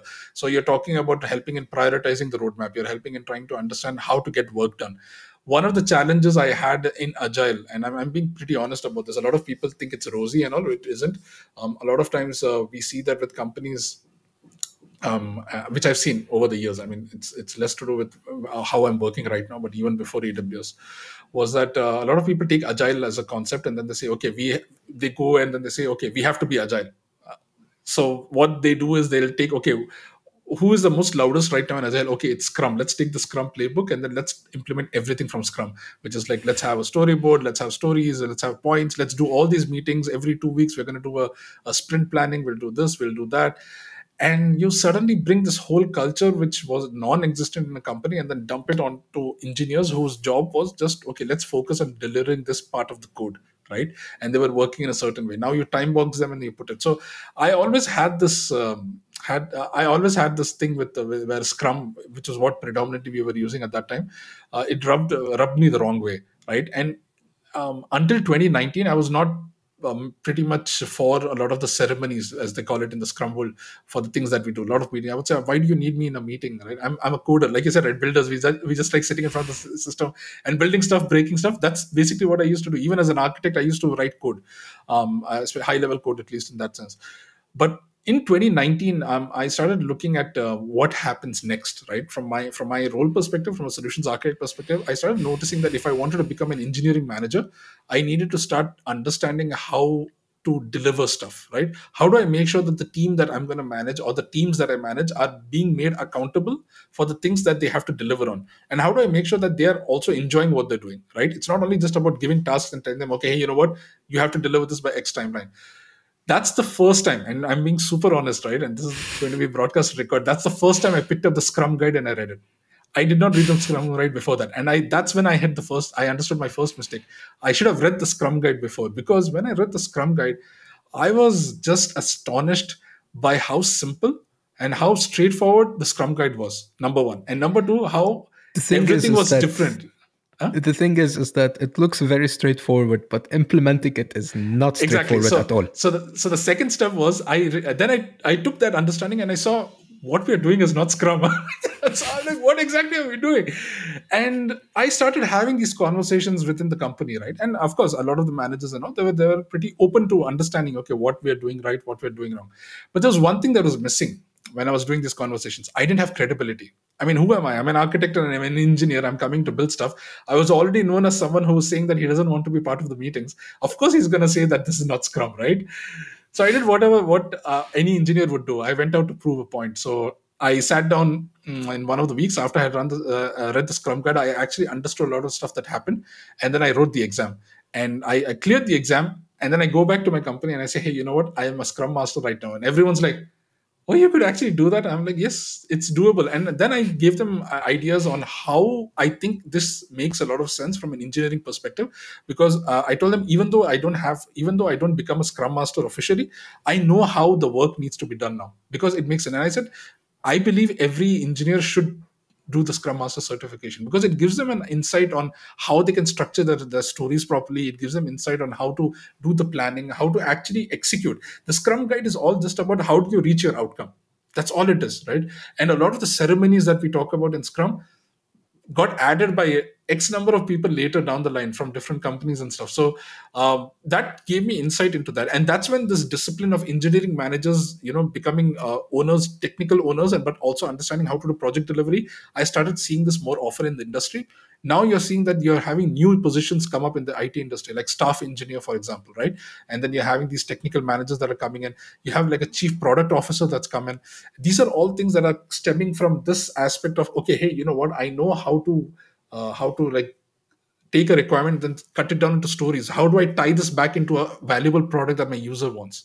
So that's kind of like the trend I started seeing, and then I started investing time in all of these things, right? Scrum and then the PMP stuff, and I The think thing is, there's a lot that's helped me. Yeah. there's a thing that you actually did the certification just for the sake of proving a point that you're credible about Scrum and managing teams. Does this actually apply the exact same thing for AWS certifications? So if, let's say, I want to implement something on AWS, I pitched in something, someone will say, okay, but you're not credible enough to actually pitch this kind of thing. I would have some sort of certifications to prove that I am credible in this kind of thing, or the latter is not exactly the same. So that really depends on the person who you're talking to, right? So like they say, right, the saying, the beauty is in the eye of the beholder. With certifications, also a lot of it depends on what you're bringing to the table. So what I believe, at least, and what we see in AWS also, is that a lot of the certifications that I have done, they usually are a way for me to validate that my knowledge is in line with what is expected from that body of knowledge, right? From whether it's Scrum or whether it's AWS. And then when I go and speak to customers, or whether I go and speak to like a potential employer who I would expect them to hire me, I don't expect them to know everything from the stuff, right? For example, the cloud, for example, just because I'm certified, I have a lot of these certifications. The customer who I mean, the employer who I'm going to may not actually know much about the cloud. That's the reason they're talking to you, right? Because you're saying that you're certified, that you're X or Y, and they're expecting that when you join the company, that you can actually bring that knowledge and then you can come in. For them, it's a validation of sorts. Does that mean that every person who's certified knows AWS? I would say no. Now, the way that works is that you need to be someone, when you're preparing for the certification, you should always have hands-on knowledge, right? When you're actually using AWS, you go in, you use the console, you deploy something on AWS, you get that knowledge in, and then when you do the certification, I mean, the certification is just like I said, it's a validation, right? It just says, okay, you know XYZ now, but it's that hands-on knowledge that you've built that is more valuable to any employer that you're going to go to in the future, or your current employer, or your startup, or the team that you're working on. So a lot of the certifications I have done, I've actually done it always from that perspective. Even if it was the Scrum one, which was to prove a point, it was also based on the knowledge that I had done Scrum already. I had done Agile for many years. In fact, I started Agile, using Agile in Huawei in 2007, right? 2007, 2008 is when we started Agile over there. That's a very long time. Exactly. So I've been doing Agile for a long time, but the difference was always in the implementation, and that's kind of like what helped me over the years. I knew what we were doing was not right. That's basically what happened. So then it was easy to read things like the Scrum Guide and then do that. So with that certification, it enabled me to say, okay, fine, I have a cert. It validated my knowledge. But when I go to you, I'm actually going to be sharing my experience. I'm not going to say, hey, I'm certified, so listen to me, right? So I would want you to listen to my experience, and that's what I would expect with any person who is getting certifications, even if it's the AWS one, right? So you are doing the solutions architect certification. I would expect that, okay, you've at least done some architecture, right? You've designed some systems on AWS, you've actually done XYZ, and then you've, okay, built a static website, even something as simple as that. Were you able to like design it in a certain way? Did you understand the trade-offs behind hosting it in a certain way? Did you use CloudFront in a certain way, and things like that? So I would expect that knowledge when I'm actually seeing someone is certified. But yeah, I mean, certifications as such, I would say, if I see someone who has a certification, I would say, okay, prove it, right? Tell me about what you've done when you're learning about the cert. What was the application that you deployed, and then you did the stuff. So yeah, I would say certifications are still a necessity in this industry. Yeah, but the thing is that anyone can just learn the content of the certification and just pass it. Like, for example, you can go on learn the solution architect. You can still do the exam and you can still pass, even if you haven't touched AWS that much, because there are just common stuff. Except for the solution architect professional, that is a tough. That exam is really tough. Like, people say it's 3 hours and they say it's not enough over how tough it is because Yeah. of the use case. Yeah. It's like you have to earn it. You It's have not to earn about it. when And you have to earn it. yeah, and you have to see it from the employer's perspective also, right? Like I said, I mean, there are employers who are still new to the cloud and they use the certification as a validation. You, as an employee or someone who's applying for jobs, you need to make sure that the certification just gets your foot in the door. But that doesn't necessarily mean you're going to get a job because of that, right? You still need to show the experience. And you should be, I mean, as someone in this industry for so many years, one thing I've understood is that you should always try to show that you're bringing value to a customer or an employer whenever you work with them, or else you shouldn't be doing the job. I mean, it's as simple as that. Give what may, I mean, whatever it is about money and all these other things, I would always say that, okay, I would want to put. But the problem is that they have this like buzzwords, and if you have this kind of certification, your entry job is like 150K a year. You saw those kind of posts.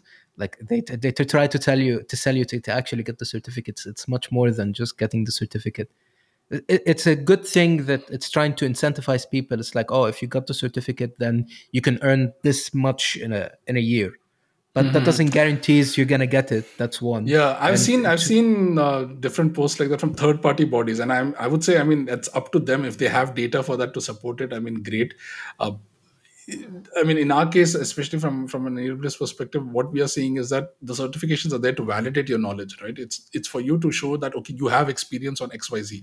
We give the guides, and then you have a lot of third party options available from courses. If you see a lot of the courses that are out there for the certifications, right? The solutions architect professional, especially, most of them are demo heavy. They're all hands-on lab heavy, where they actually tell you to do this, do this, do this to learn everything. So even the trainers out there, like, I mean, the popular ones are Stephen Marek's course from Udemy, right? He has a lot of courses he's done with himself and with other people.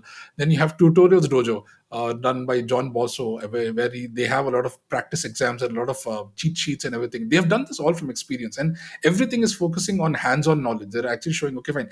They show the videos, they show the text, and this is what you should be doing. And if you are at least doing those labs, at least you're actually building that experience. So that's kind of like how you would want to get started. Yes, there are people who would come and say, okay, if you do X certification, you'll get Y salary.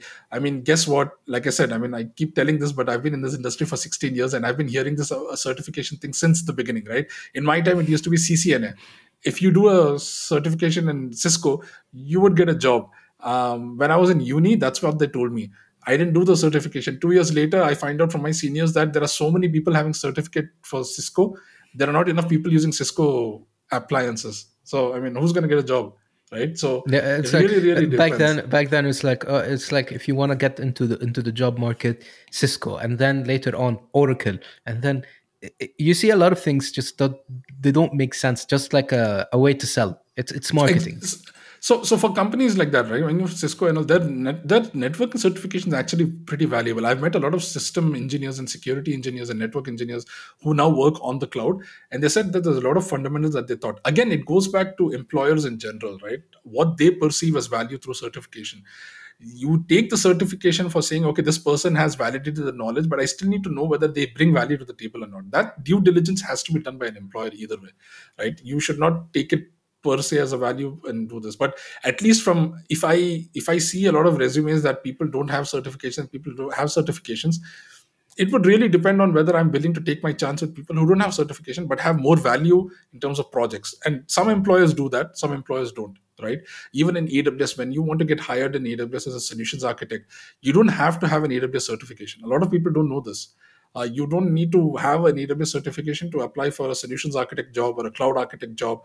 Once you join, it's a different story. That's when you need to ramp up and learn these things because you want to give value back to the customer. But you don't need it as a job. We don't, as an employer, we don't see it as a requirement as such. So we have other ways to validate the knowledge.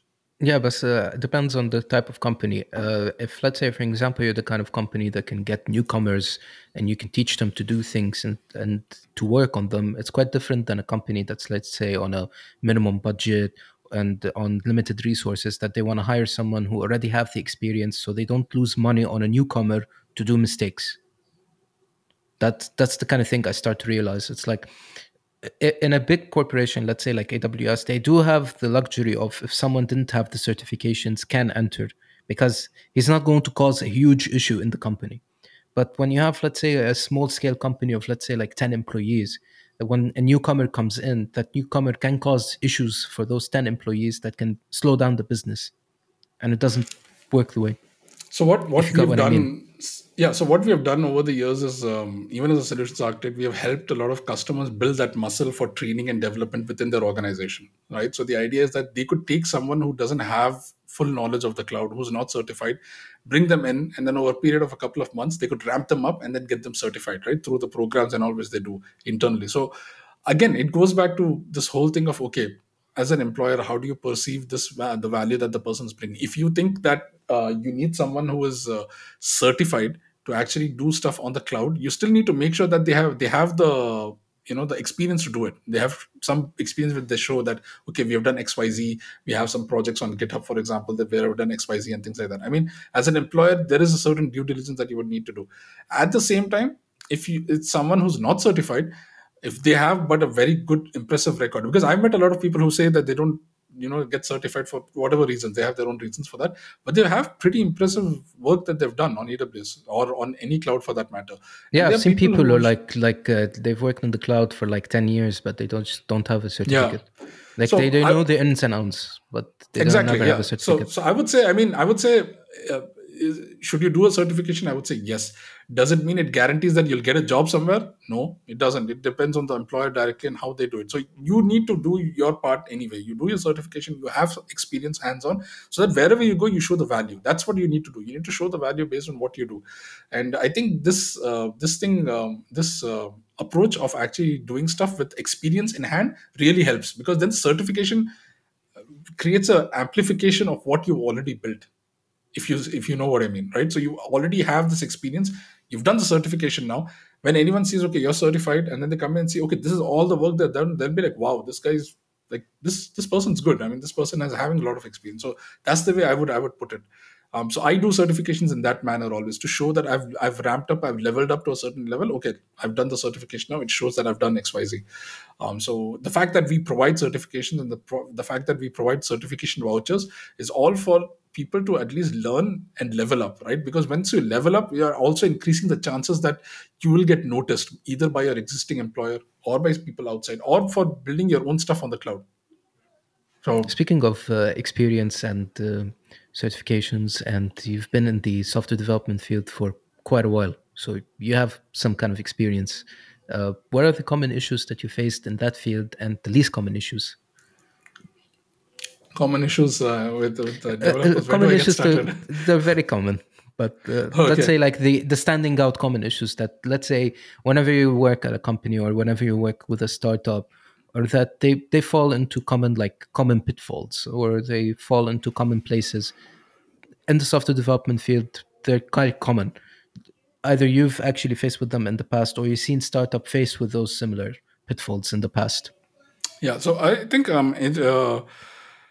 so the developer space is pretty interesting when you see, with the kind of technologies and the frameworks and the languages that are being thrown at us every day.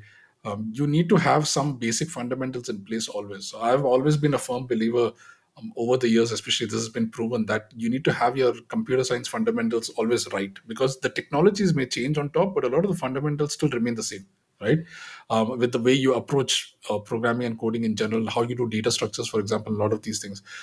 Some people, they learn this along the way, they do courses, and now it's more available, right? You have like Stanford CS50, for example, and then you have the one from Harvard and a lot of other places. MIT, for example, they have their own computer science program, which is online. Everyone can go and watch. This is stuff I always advise people who are new to the field to actually go and watch, so that they understand how they can build the fundamentals. But beyond that, you'll notice that when you join as a junior developer and then you start slowly ramping up, your skill to build code and build applications is definitely there. That is a requirement, right? You need to be able to, at least as much as possible, put code into production properly and make sure that it's working fine, it's able to scale decently. But you will start slowly seeing that with that added skill, you need to also add some other skills like team build, team dynamics, right? How do you actually work within a team? Because you are not going to be just one person building the whole requirement. You may actually be working with multiple people. How do you work with other teams, for example? How do you actually start looking at working with managers around you? And a lot of times, I learned this actually. In fact, I learned this like mid in my career, was that when you work with managers, for example, you always need to understand that they will have multiple people who are reporting into them. You may think that you may think your manager is exclusive to you, but you actually have a lot of other people who are reporting into the same person. So you need to understand from their point of view what they're actually looking at.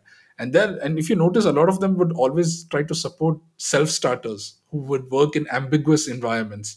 The reason that happens, and I understood this like overall later, is that you need to be able to work with people who are able to go and solve problems and come back and tell you, hey, I was trying to solve this problem, I did it with two three other ways, it did not work, so I'm looking at doing a third way.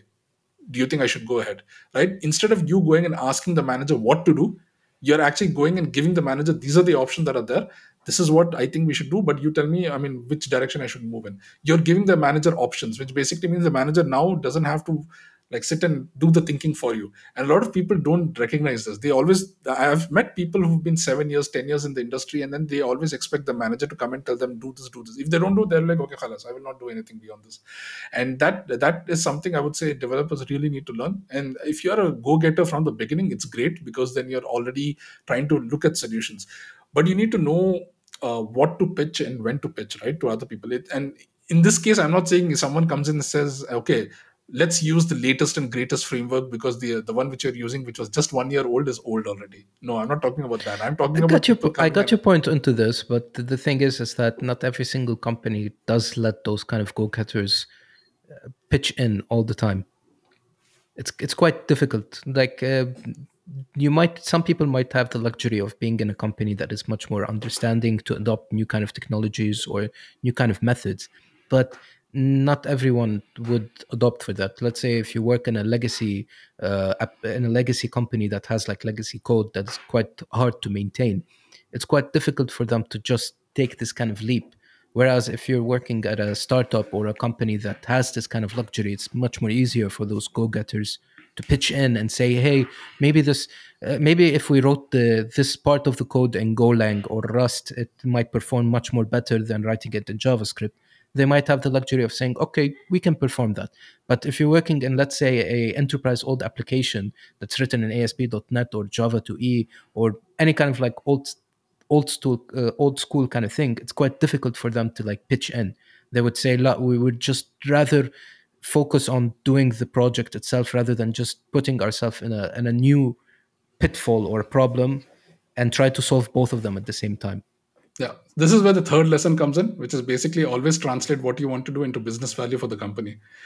Developers don't learn this from anywhere, right? We are not taught this in universities, we're not taught this in any kind of courses. This basically comes along the way when you're actually building stuff. So taking Randstad as a classic example over here, a lot of the things that we implemented over there was always tied to a certain business value. But what are we bringing to the table which would help the business to grow further?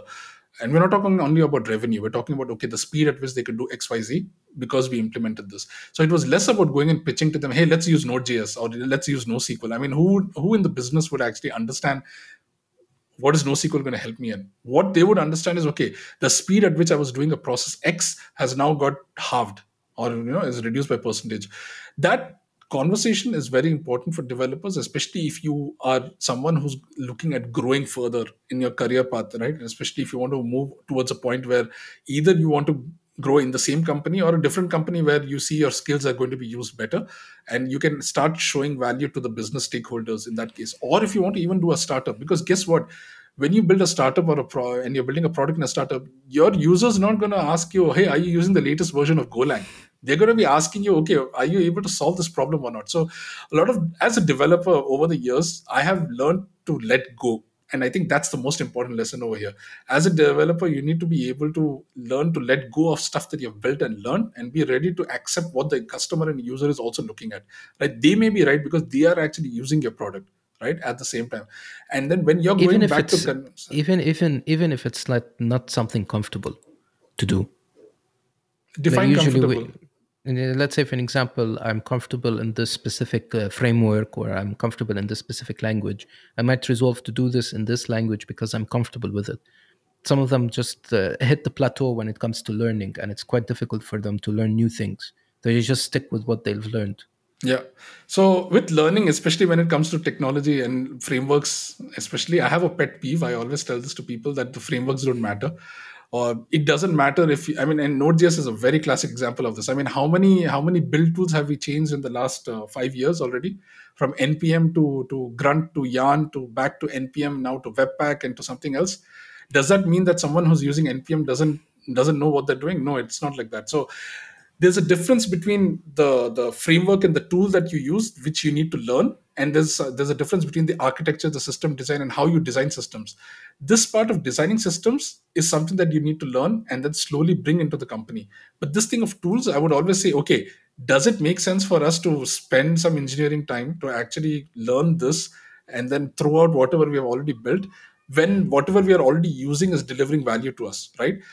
But if it is something that it changes the way we deliver and makes it better, to give you an example, in Randstad, when I joined in, we used to use Team Foundation Services (TFS), which is a version control system by Microsoft at that point of time. Right?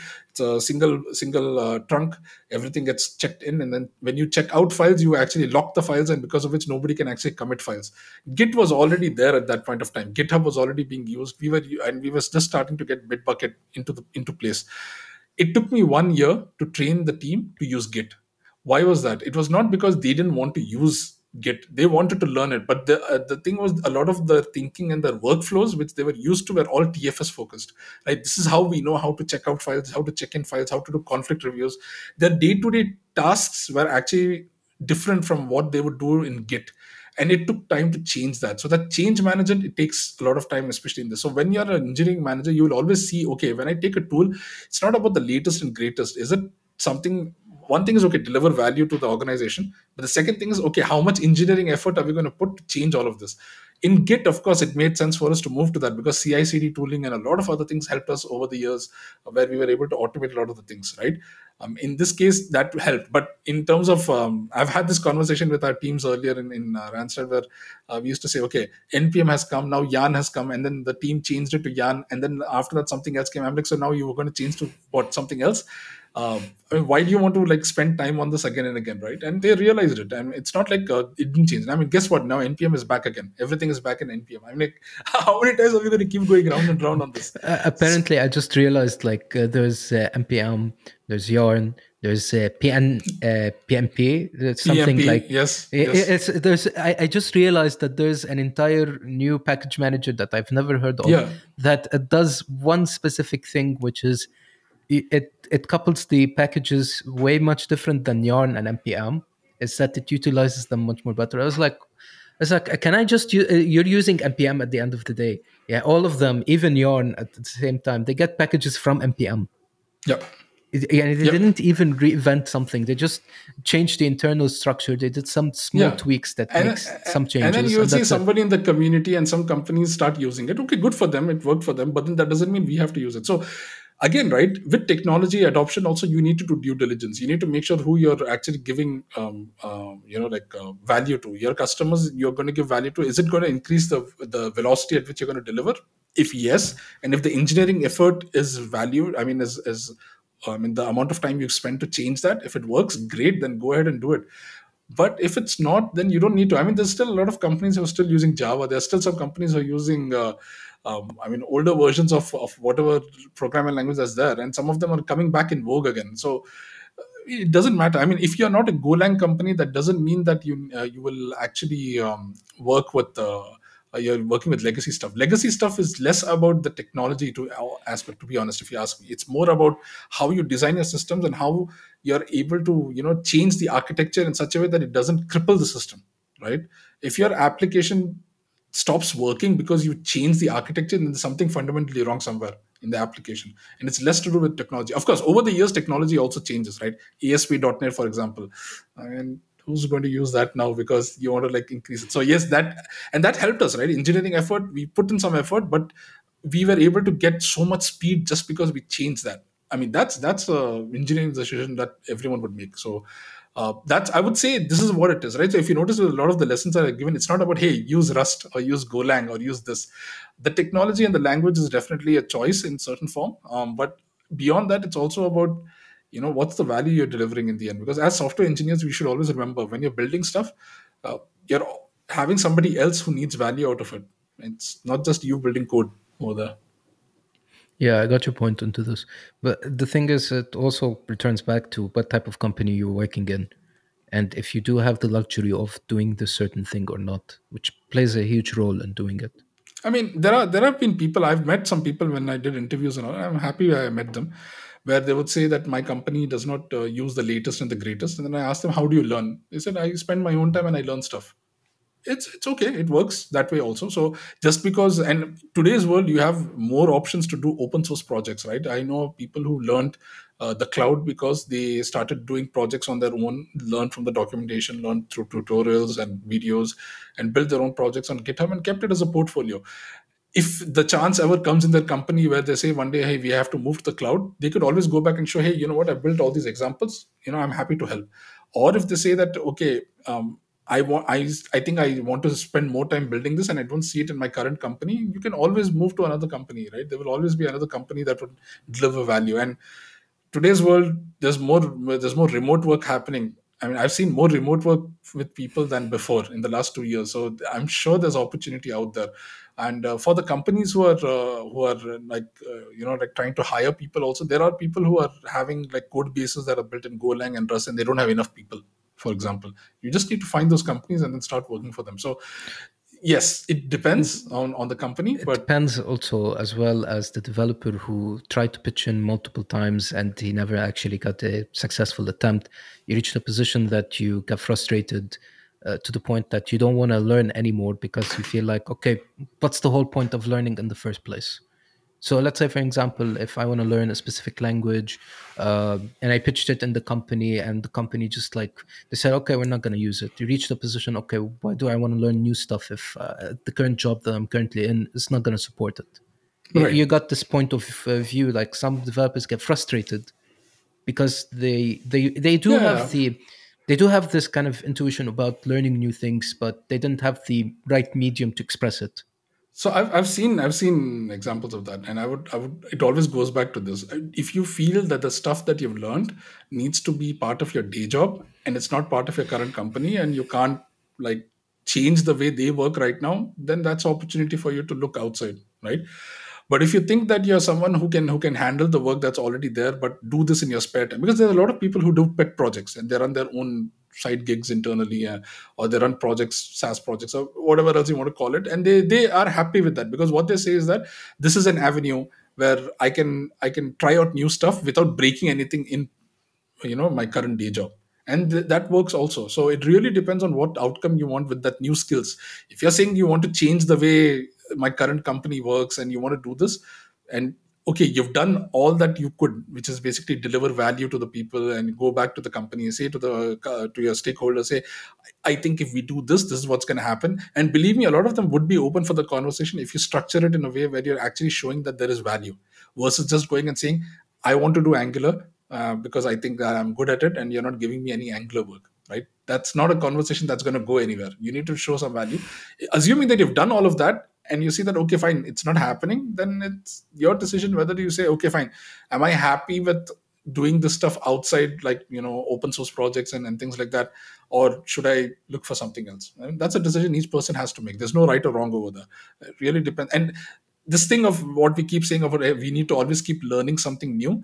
I mean, reach my age and then you'll get an idea of what learning new actually means at that point of time. it's I'm it's less currently about, I'm yeah. I'm currently 24, so I think I have a long road You of have a learning. long road, yeah, exactly, I and have which I is have a good, very right? long road. Yeah, I have a you'll very start. long road. So you'll notice that you'll start becoming more picky about what you learn. You won't be able to learn everything. Let me put it out there already to all the people who are going to be listening. You can't learn everything. It's just impossible, right? The amount of information, the amount of stuff that we're having every day, it's amazing, Insane. right? Yeah, it's insane and amazing at the same time. So you slowly would start picking things that you really want to learn and dive deeper into. Eventually that's going to happen, and then you start noticing patterns. That's where you start seeing, okay, if I learn X, it actually makes me understand all these other things. And Where It's you just implement it depends on there's you. stuff Yeah. like indirectly stuff. There's indirect stuff that you learn actually and get can be implemented in another language much more easier.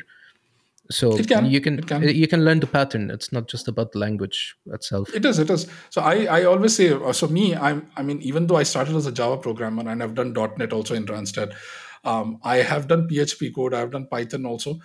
I'm someone who can get into a code base if I don't know the language, and then within a couple of hours I can understand what the code is doing and then start fixing stuff. To give you an example, so I'm sure you've used Hacker News, right? You've used the Hacker News Yeah, yeah, I website. do. Okay, do you know that the code base for Hacker News is actually online? It's Yeah, available. You can it's actually open download images. source. It's open source, so it's a version of Lisp which Paul Graham actually wrote. When I was in India in 2010, me and some folks from the ecosystem, the community ecosystem, we wanted to build a Hacker News for India. And what we did was we actually asked Paul Graham if we can actually, take the same code base and then use it. And he was like, okay, you can, but you can't use the name. We actually have that email thread. I have it somewhere internally somewhere. And what I did at that point of time was I took the code base and I started learning Lisp out of nowhere, right? And within like 3-4 days I started making some modifications, saying, okay, fine, we had our own website. We call it hackerstreet.in, if I remember correctly. And that's what we did. So you eventually reach a point where you start seeing patterns in the code, like you said, and you will be able to dive into anybody's code base and say, this is how it works. But I think the case is a little bit different when using Lisp. I mean, semantics is different. I mean, let's not Let's be let's real. let's not Let's go be into the real. semantics. Let's not go into the semantic side of things. But the idea is that you kind of like understand what skills you want to pick up immediately and what skills you can gradually pick up whenever if you need to, or if you don't need to also. So that goes back to the whole thing of defining what do you mean by learning something new. If you have a certain outcome, then you will know. A lot of people still, I think, are trying to grasp at, okay, learning something new doesn't mean I have to know the latest and the greatest. I would say no. I'm going to shift to another topic. Is that you've shifted from Malaysia, India, China, and UAE quite often in your career.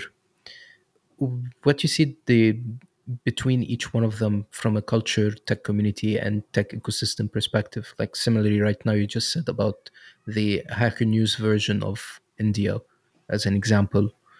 What do you see any kind of difference between those kind of countries that you've been in?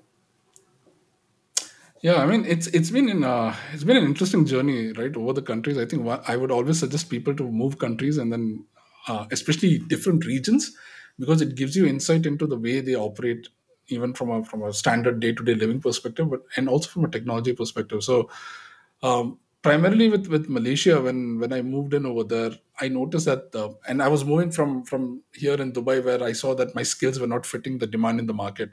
And I moved to a place in Malaysia where I started seeing that there is a demand in the market for my skills, and there were not enough people who could actually deliver on that. On the cloud, for example, was a classic example. We were still early on cloud adoption in Malaysia at that point of time. Very few companies had actually started doing workloads on AWS. 6 years now has passed, and there's a lot that has changed. And one of the things that we noticed over there was that people were hungry for change from a technology perspective, but they didn't have enough people who would level up. And that's where I noticed that tech communities played a massive role in enabling people in the know. So, for example, AWS was, or the cloud in general, was something new over there. What you would do is you would have meetups and community events running from different groups that would talk about the cloud, that would show demos, that would show hands-on labs. Some would run a workshop. I was part of a couple of workshops where we did training for different technologies and said, okay, let's deploy a front end or a back end or a mobile app, for example, and then use XYZ tech. And you would see the crowds that would come just for this, right? You would get like 50 people, 100 people on a weekend to come in and learn this. And then the best part is when they actually learn this and then they go back and then they come after a few, you don't see them for a few months, and then suddenly they come back and tell a story where they say, because you showed XYZ, I was able to do this in my company and then I did this. And that became a norm in Malaysia, right? And I used to see this as a way for enabling the tech ecosystem, because now what you're doing is, with the community at scale, to enable people on the ground who didn't have that skill, you're actually making them viable folks to hire for the companies, right? The companies who are looking for talent. So you're invariably helping the talent pool by growing these people. I say in Middle East, in Middle East, North Africa, we are still early. on that stage. We are slowly getting there. It's going to take some time, and that's where, I mean, to folks who are listening in over here, there is a lot of work that we need to do in terms of enabling the people on the ground. I used to see, at least in Malaysia, that companies would step up and then do free workshops also, right, for people to come in and do, okay, let's do this, let's do X, let's do Y. And they would have people who are passionate about just teaching, right? They just want to come and teach, and then afterwards show, okay, let's do XYZ. And we have some people in the Middle East who are doing this, right? We have some of the videos on YouTube already who are sharing about how to do X on AWS and Y on AWS. One thing over there was that in Malaysia, especially, you had the influence from Singapore, right? So you had a lot of people, tech companies in Singapore who were doing pretty awesome stuff. There's a lot of unicorns in Singapore also, and that influence kind of like rubbed off on Malaysia also, where they would say, okay, fine, we want to also build something similar. And Malaysia also has a couple of unicorns now because of that. So people have that passion to learn over there, and then they want to like go and then move on forward. Of course, there are different reasons why. I mean, the pace there is a bit slower compared to, let's say, Singapore, and geopolitical and a lot of other stuff. Another like, prime example of how a country could jump in 10 years' time is Indonesia. Indonesia is a story that's just amazing. It's a case study that I would love to one day discuss on one forum, where I can talk about how where Indonesia started from a tech ecosystem, and how they suddenly got four unicorns out of nowhere that became so massive that those unicorns started providing input to the government to change policies on how the government should operate from a tech perspective, from an education perspective. So much so that one of the founders, one of the co-founders for one of the startups, I think Gojek, if I remember correctly, he left the company in 2020 and then joined the government as part of the education department. I think as a minister or a sub minister, because he believed that a lot of stuff that they have seen, they can actually use that to influence the policy to make Indonesia a much more prospective country. And that just was wow, because the idea was that people were not just building a company to make money. They were actually building a company so that they could take the talent pool to the next level and also improve the way the country operates, right? And a few countries in Asia do this. China is a prime example of this. China has been doing this for many years. I've seen this from the time in Huawei and even much later, where they especially in the last like 8 years, 10 years, they've the ecosystem that they built. I mean, startups as a concept is a bit different over there. I mean, I would not call a lot of them startups. A lot of them still operate from an enterprise perspective, but a lot of them focus on, okay, we are building all these products, we're making profit, but how do we make sure that we are able to also prosper the country at the same time? So you'll see that there's this common thread among all these ecosystems, where they say, okay, we will improve the talent pool, we'll improve the tech ecosystem, but also how do we push the country forward? And I think that's something that we are already starting over here. I can see that like a lot of initiatives happening in different countries. You have the million Arab coders that Sheikh Mohammed in Dubai had started 2 years ago, which is slowly like showing its fruits over here. You have other countries who are investing in IT and in EIML, doing like exhibitions, competitions, hackathons. And beyond that, they're also trying to look for people from the community to come in and say, okay, hey, you know what, I want to do X, can you support me?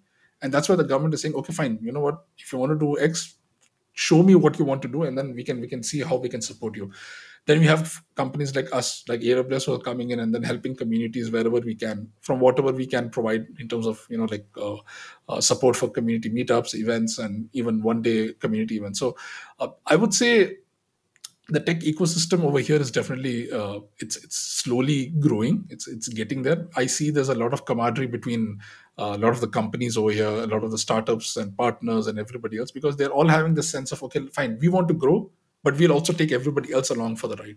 It's not just for, okay, I just want to grow myself, right? It's about also growing other people. And I think that happening now in MENA is a really good thing. It's a good sign, and we see that that's actually going to help us to propel ourselves further in terms of tech, in terms of what we build over there. And inshallah, and we have four unicorns already in MENA. I'm hoping to see at least like four folds of that in the next few years, inshallah. But the thing is that in MENA you have more countries compared to, let's say, in Asia, where let's say, for example, if Indonesia, the size of Indonesia, is one country, plays a role is that you can actually get the people and work together.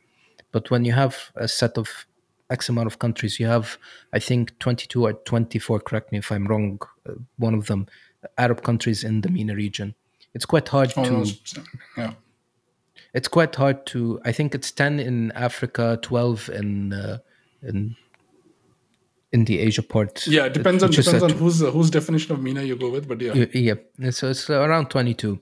So it's quite hard to operate 22 countries to work together, and each one of them have their own policy and they have their own way of dealing with things. So the adoption is quite happening, but it's going to be way much harder.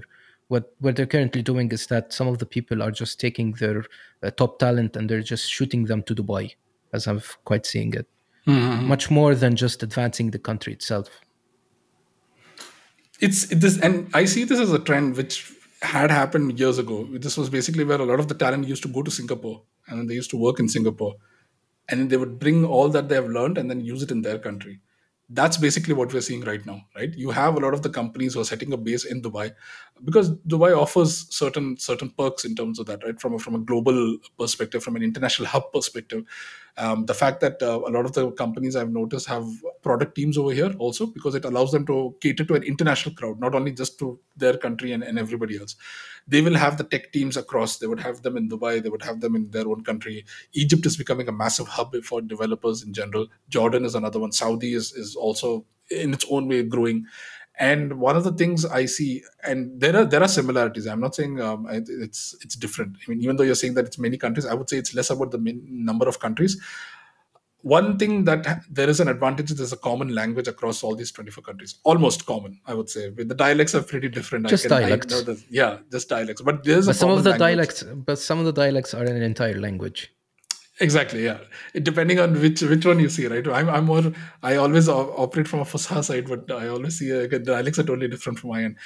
But the thing is that when you get all these people together from different countries in a common place, like let's say they all come to Dubai and then they work over here, and then they level up, right? They first build a community over here, and then they level up, and then they go back and then start building stuff in their countries. That's where you will start seeing change happening.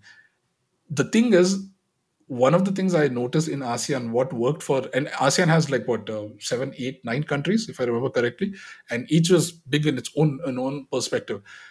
Languages are different, by the way. They all have different languages. They don't speak the same language at all, except for like two countries, maybe in that case. Now, what helps over there is that when they go back to their country, they do not go back and say, "Can the government support me in X, Y, Z?" They start working on their idea, and then they start pushing through whatever they can to build their business, and then at the same time trying to work with how they can like get people in the government who can support them, and eventually they reach a point where they are slowly influencing government policy. They don't start with the intention immediately, hey, we are starting this company and we're going to influence government policy. It's an outcome. It happens eventually, right? It's a journey that happens. For companies like Gojek and all, they've been in operation for like what, 10, 12 years, if I remember correctly, and now you're seeing the impact that they're having on the country, right, in terms of policy. So you want to have like a couple of hubs within MENA where you have different developers and builders and operators and even product managers who are all coming together and then mixing and matching in the melting pot of sorts, where they're exchanging ideas, not only just about building product but how to operate better, right? I still see, like, for example, I don't see any discussions happening over here in terms of engineering leaders, engineering managers, how to be a better engineer manager, how to actually build a team, how to scale a team. That's something I'm hoping to change. I'm actually starting a couple of things, inshallah, in the next couple of months over here, where you can have more discussions like that. At least start from Dubai and then take it other places. But the idea is that you want to make sure that you're able to build that melting pot, have that hub, and then take level up people to such a level so that they can go back to their countries and start building stuff over there. That's what you need to get started with, right? It's the only way it's going to work. If you're going to expect that the government needs to change and then do things, you need to be able to be in a position to show to the government, okay, this is what we can do, this is what we're capable of, help us to do this, right? And it has to start from somewhere, and this is where I think is a natural starting point. Some people agree, some people disagree. At least this is what I have seen in this case. I have seen the region grow. One of the things I believe the MENA region has always had from the beginning, and this I'm talking about from the 70s and the 60s, 70s, and 80s, is that entrepreneurial spirit that has always been there. It's not something that's gone anywhere. I mean, I don't know if I've mentioned over here, but I was actually born and brought up in Dubai. So I was here in the 80s. I was born here, and I was privy to a lot of stuff that happened on the ground, right? From the 80s till the late 90s, and then a lot of modernization happened. But there was a time when you could go in the UAE, in Dubai, you could open up a shop anywhere and then slowly make money, right? You could do business anywhere. That entrepreneurial spirit It's there. It's definitely over here. We have now governments, different governments, trying to build frameworks where they're actually trying to enable people on the ground to say, okay, fine, we will set up all of this infrastructure for you, but you need to come and show value to what you can do. So now we are now at a point where we can actually start going and delivering something. Right before that, the infrastructure was either not in place or some policies were not there. So the entrepreneurial spirit is there. The question is, how much effort are we going to put in? This is where I see community is going to help a lot, because now it's like each country has a certain way of operation. They may be narrowly focused on trying to do tech in a certain way. When they come to places like Dubai, or they visit other places and they work over there, they attend the meetups and the conference, they see, okay, hey, you know what? There's actually a different way of working. It opens up their mind, right? And they're able to network with a lot of people and then get an idea of, okay, this is how we can work better, build collaborations, build those relationships with people across the region, which I see happening right now. Right, I see a lot of people in Dubai, for example, from different countries, from Lebanon, for example, or from Saudi or from Egypt and all. They come in over here and then they set up teams, they set up hubs, they interconnect, they relate. Now we just need more communities. We need more, like, places where there's more touch points, right, with people, so that we can share ideas and then actually build stuff together, and then make it grow from there. So this conversation we're happening right now in 2022, I'm sure when we do this conversation again in another 3 years, there's a lot of things that would have changed, inshallah. So I'm hoping for the best, and I can see the signs over here. It's just that all of us over here and whoever's listening, we all need to, like, step up a bit in terms of what we want to do with the ecosystem. Yeah, but there's one issue is that when you try to state that some of them go to Dubai, they get the experience and all of that, but not everyone actually goes back to give back to the community that they were born in. So let's say, take for example, here in Lebanon, some Lebanese software developers, some of them seniors as well, they went to Dubai, they established a life there, they made a family, they decided to stay there. They never came back and provided the experience that they actually had. They say it's not completely worth it anymore because they're already living there. There's no need to go back. So there's a problem is that most of the people who are now moving to other countries, they're just not coming back much. And some of those communities are done from local people who are already there, trying to prove a point that they can provide a certain thing in their own country. Not someone who's, let's say, for example, who has this experience, came back and tried to help them to do it. Yeah. There's no straight answer for this. I can tell from experience what I've seen in India, for example, right? So India, we used to have this. We used to call it the brain drain at that time, right? This is also a brain drain problem, as we call it, right? People leave the country, they level up. I mean, okay, let's say they learn the basics, they do engineering, they do whatever, medical and whatever. They stay in India and then they leave the country. We're talking about 2000s. A lot of people went to the US, a lot of people went to the UK, Australia, settled down, and they would always they would at that time come back because they would say, okay, I want to try something back in India, it's my home country and stuff like that. And they would get frustrated, they would stay for a couple of years, they would deplete some of the savings, they would get frustrated with the way the infrastructure works and everything works, and they'll go back. The challenge I see, and a lot of, and it's not only me, a lot of people have given insights on this, at least in India. What they say is that people come with the expectation that how it worked in the US is how it's going to work over here. You can't come back to a country where that framework doesn't exist and expect it to work in a certain way. It doesn't work like that. What's helped India to become where it is right now from a startup tech ecosystem perspective? I mean, you have a lot of unicorns right now in India, multi-billion unicorns right now running. A lot of them actually were homegrown. People came back from the US and then they started building startups knowing what the framework is within India. How can we expect certain things to work? How can we do certain things? And then started operating from that angle. That's number one. Number two, you need to, it's also about hedging your bets. Yes, okay, let's say if 100 people from let's say your country go and then they settle somewhere else and they don't want to come back, you want to make sure that at least one person comes back from the 100, at least, right? And the only way they will come back is if they see that, okay, if there is no some people will look at opportunity from a short term perspective. If I do X, I should get Y within 1 year, for example. But there will be, out of those 100, there will be at least one person who's willing to give it a shot, a long shot, as we call it, right? And then say, okay, fine, I'm going to come in, I'm going to set the foundation, I'm going to do all of these things. It may take a few years, but I'm willing to, place a bet on that. And then you have other people helping on that bet. This is the only way I have seen it work, right? With India, it is a story that's been happening for 15 years. I remember when I started in Huawei, startups were unheard of in 2005, 2006. I slowly started seeing startups popping up in India in 2008, 2009. And you got bigger mainstream startups only from 2011 onwards, right? So there was a lot of work happening behind the scenes over the years where people came, started something, went back. came, started something, went back, and then you slowly started seeing these companies grow. So I would say it's all about having more conversations and more people, like trying to go back and then do something. And if the people who want to settle somewhere because they believe that their family has a priority and all that, I mean, it's their decision in the end. That's the way I see it. But if you're someone who can show that there is value to come back, okay, let's say we do XYZ, and I mean, there's no concrete way to say, okay, this is the formula for this. I'm not saying there's a formula for this. There isn't. It's just basically from what I've observed, is if you show that there is value in XYZ, this is how you're going to get started. I'm saying this because I saw the same thing play out in Malaysia.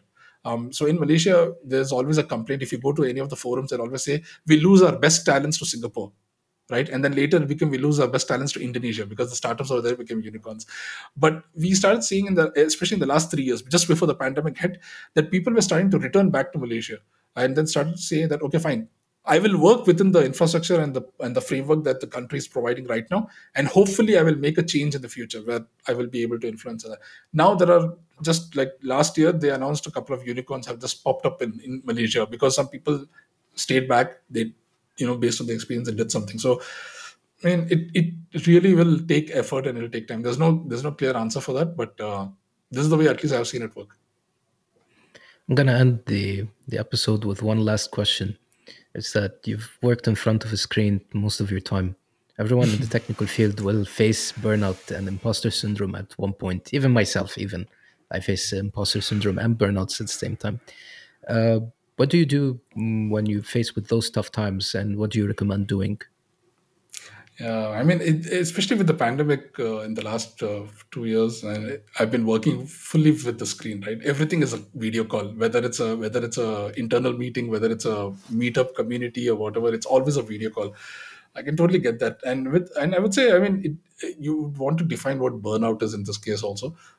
At least in my case, what I would say burnout is like you get up one day in the morning and you don't feel like doing anything. You're like, okay, I don't want to do X, Y, Z, and you want to figure out why you're not able to do that, and then find out whether you want to change something in your environment, or change the way you're working, or change the place where you're working, right? Change the job or whatever else.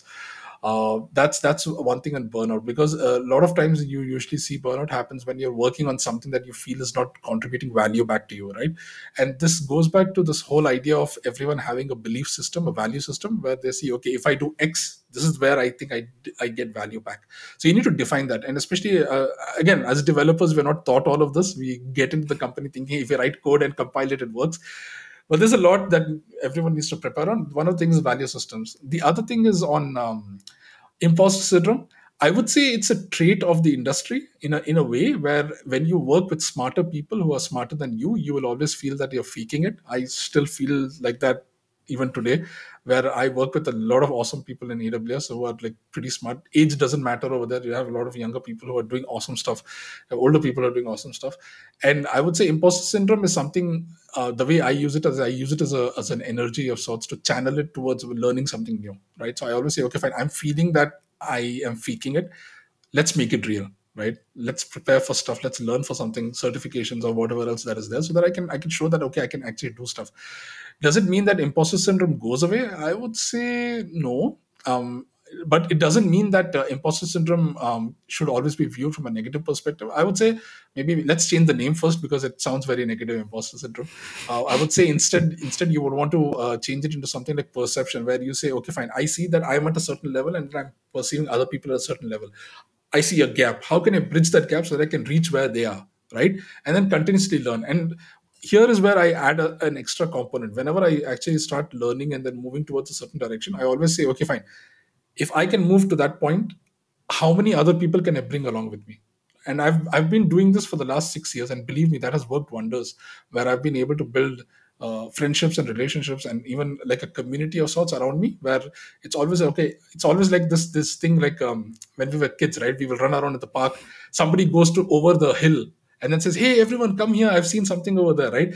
If there was someone who just wanted it for themselves, they would have just gone and sat on the other side. So I believe I'm that kid. I believe I'm someone who's gone over that hill, done the effort, and I'm telling everyone, you know what, come over here, and we're going to do something awesome over here. And I think imposter syndrome as a concept over there has helped me to fuel some of that, because I believe that I'm able to level up better because I see other people are better than me, and that's not necessarily a bad thing.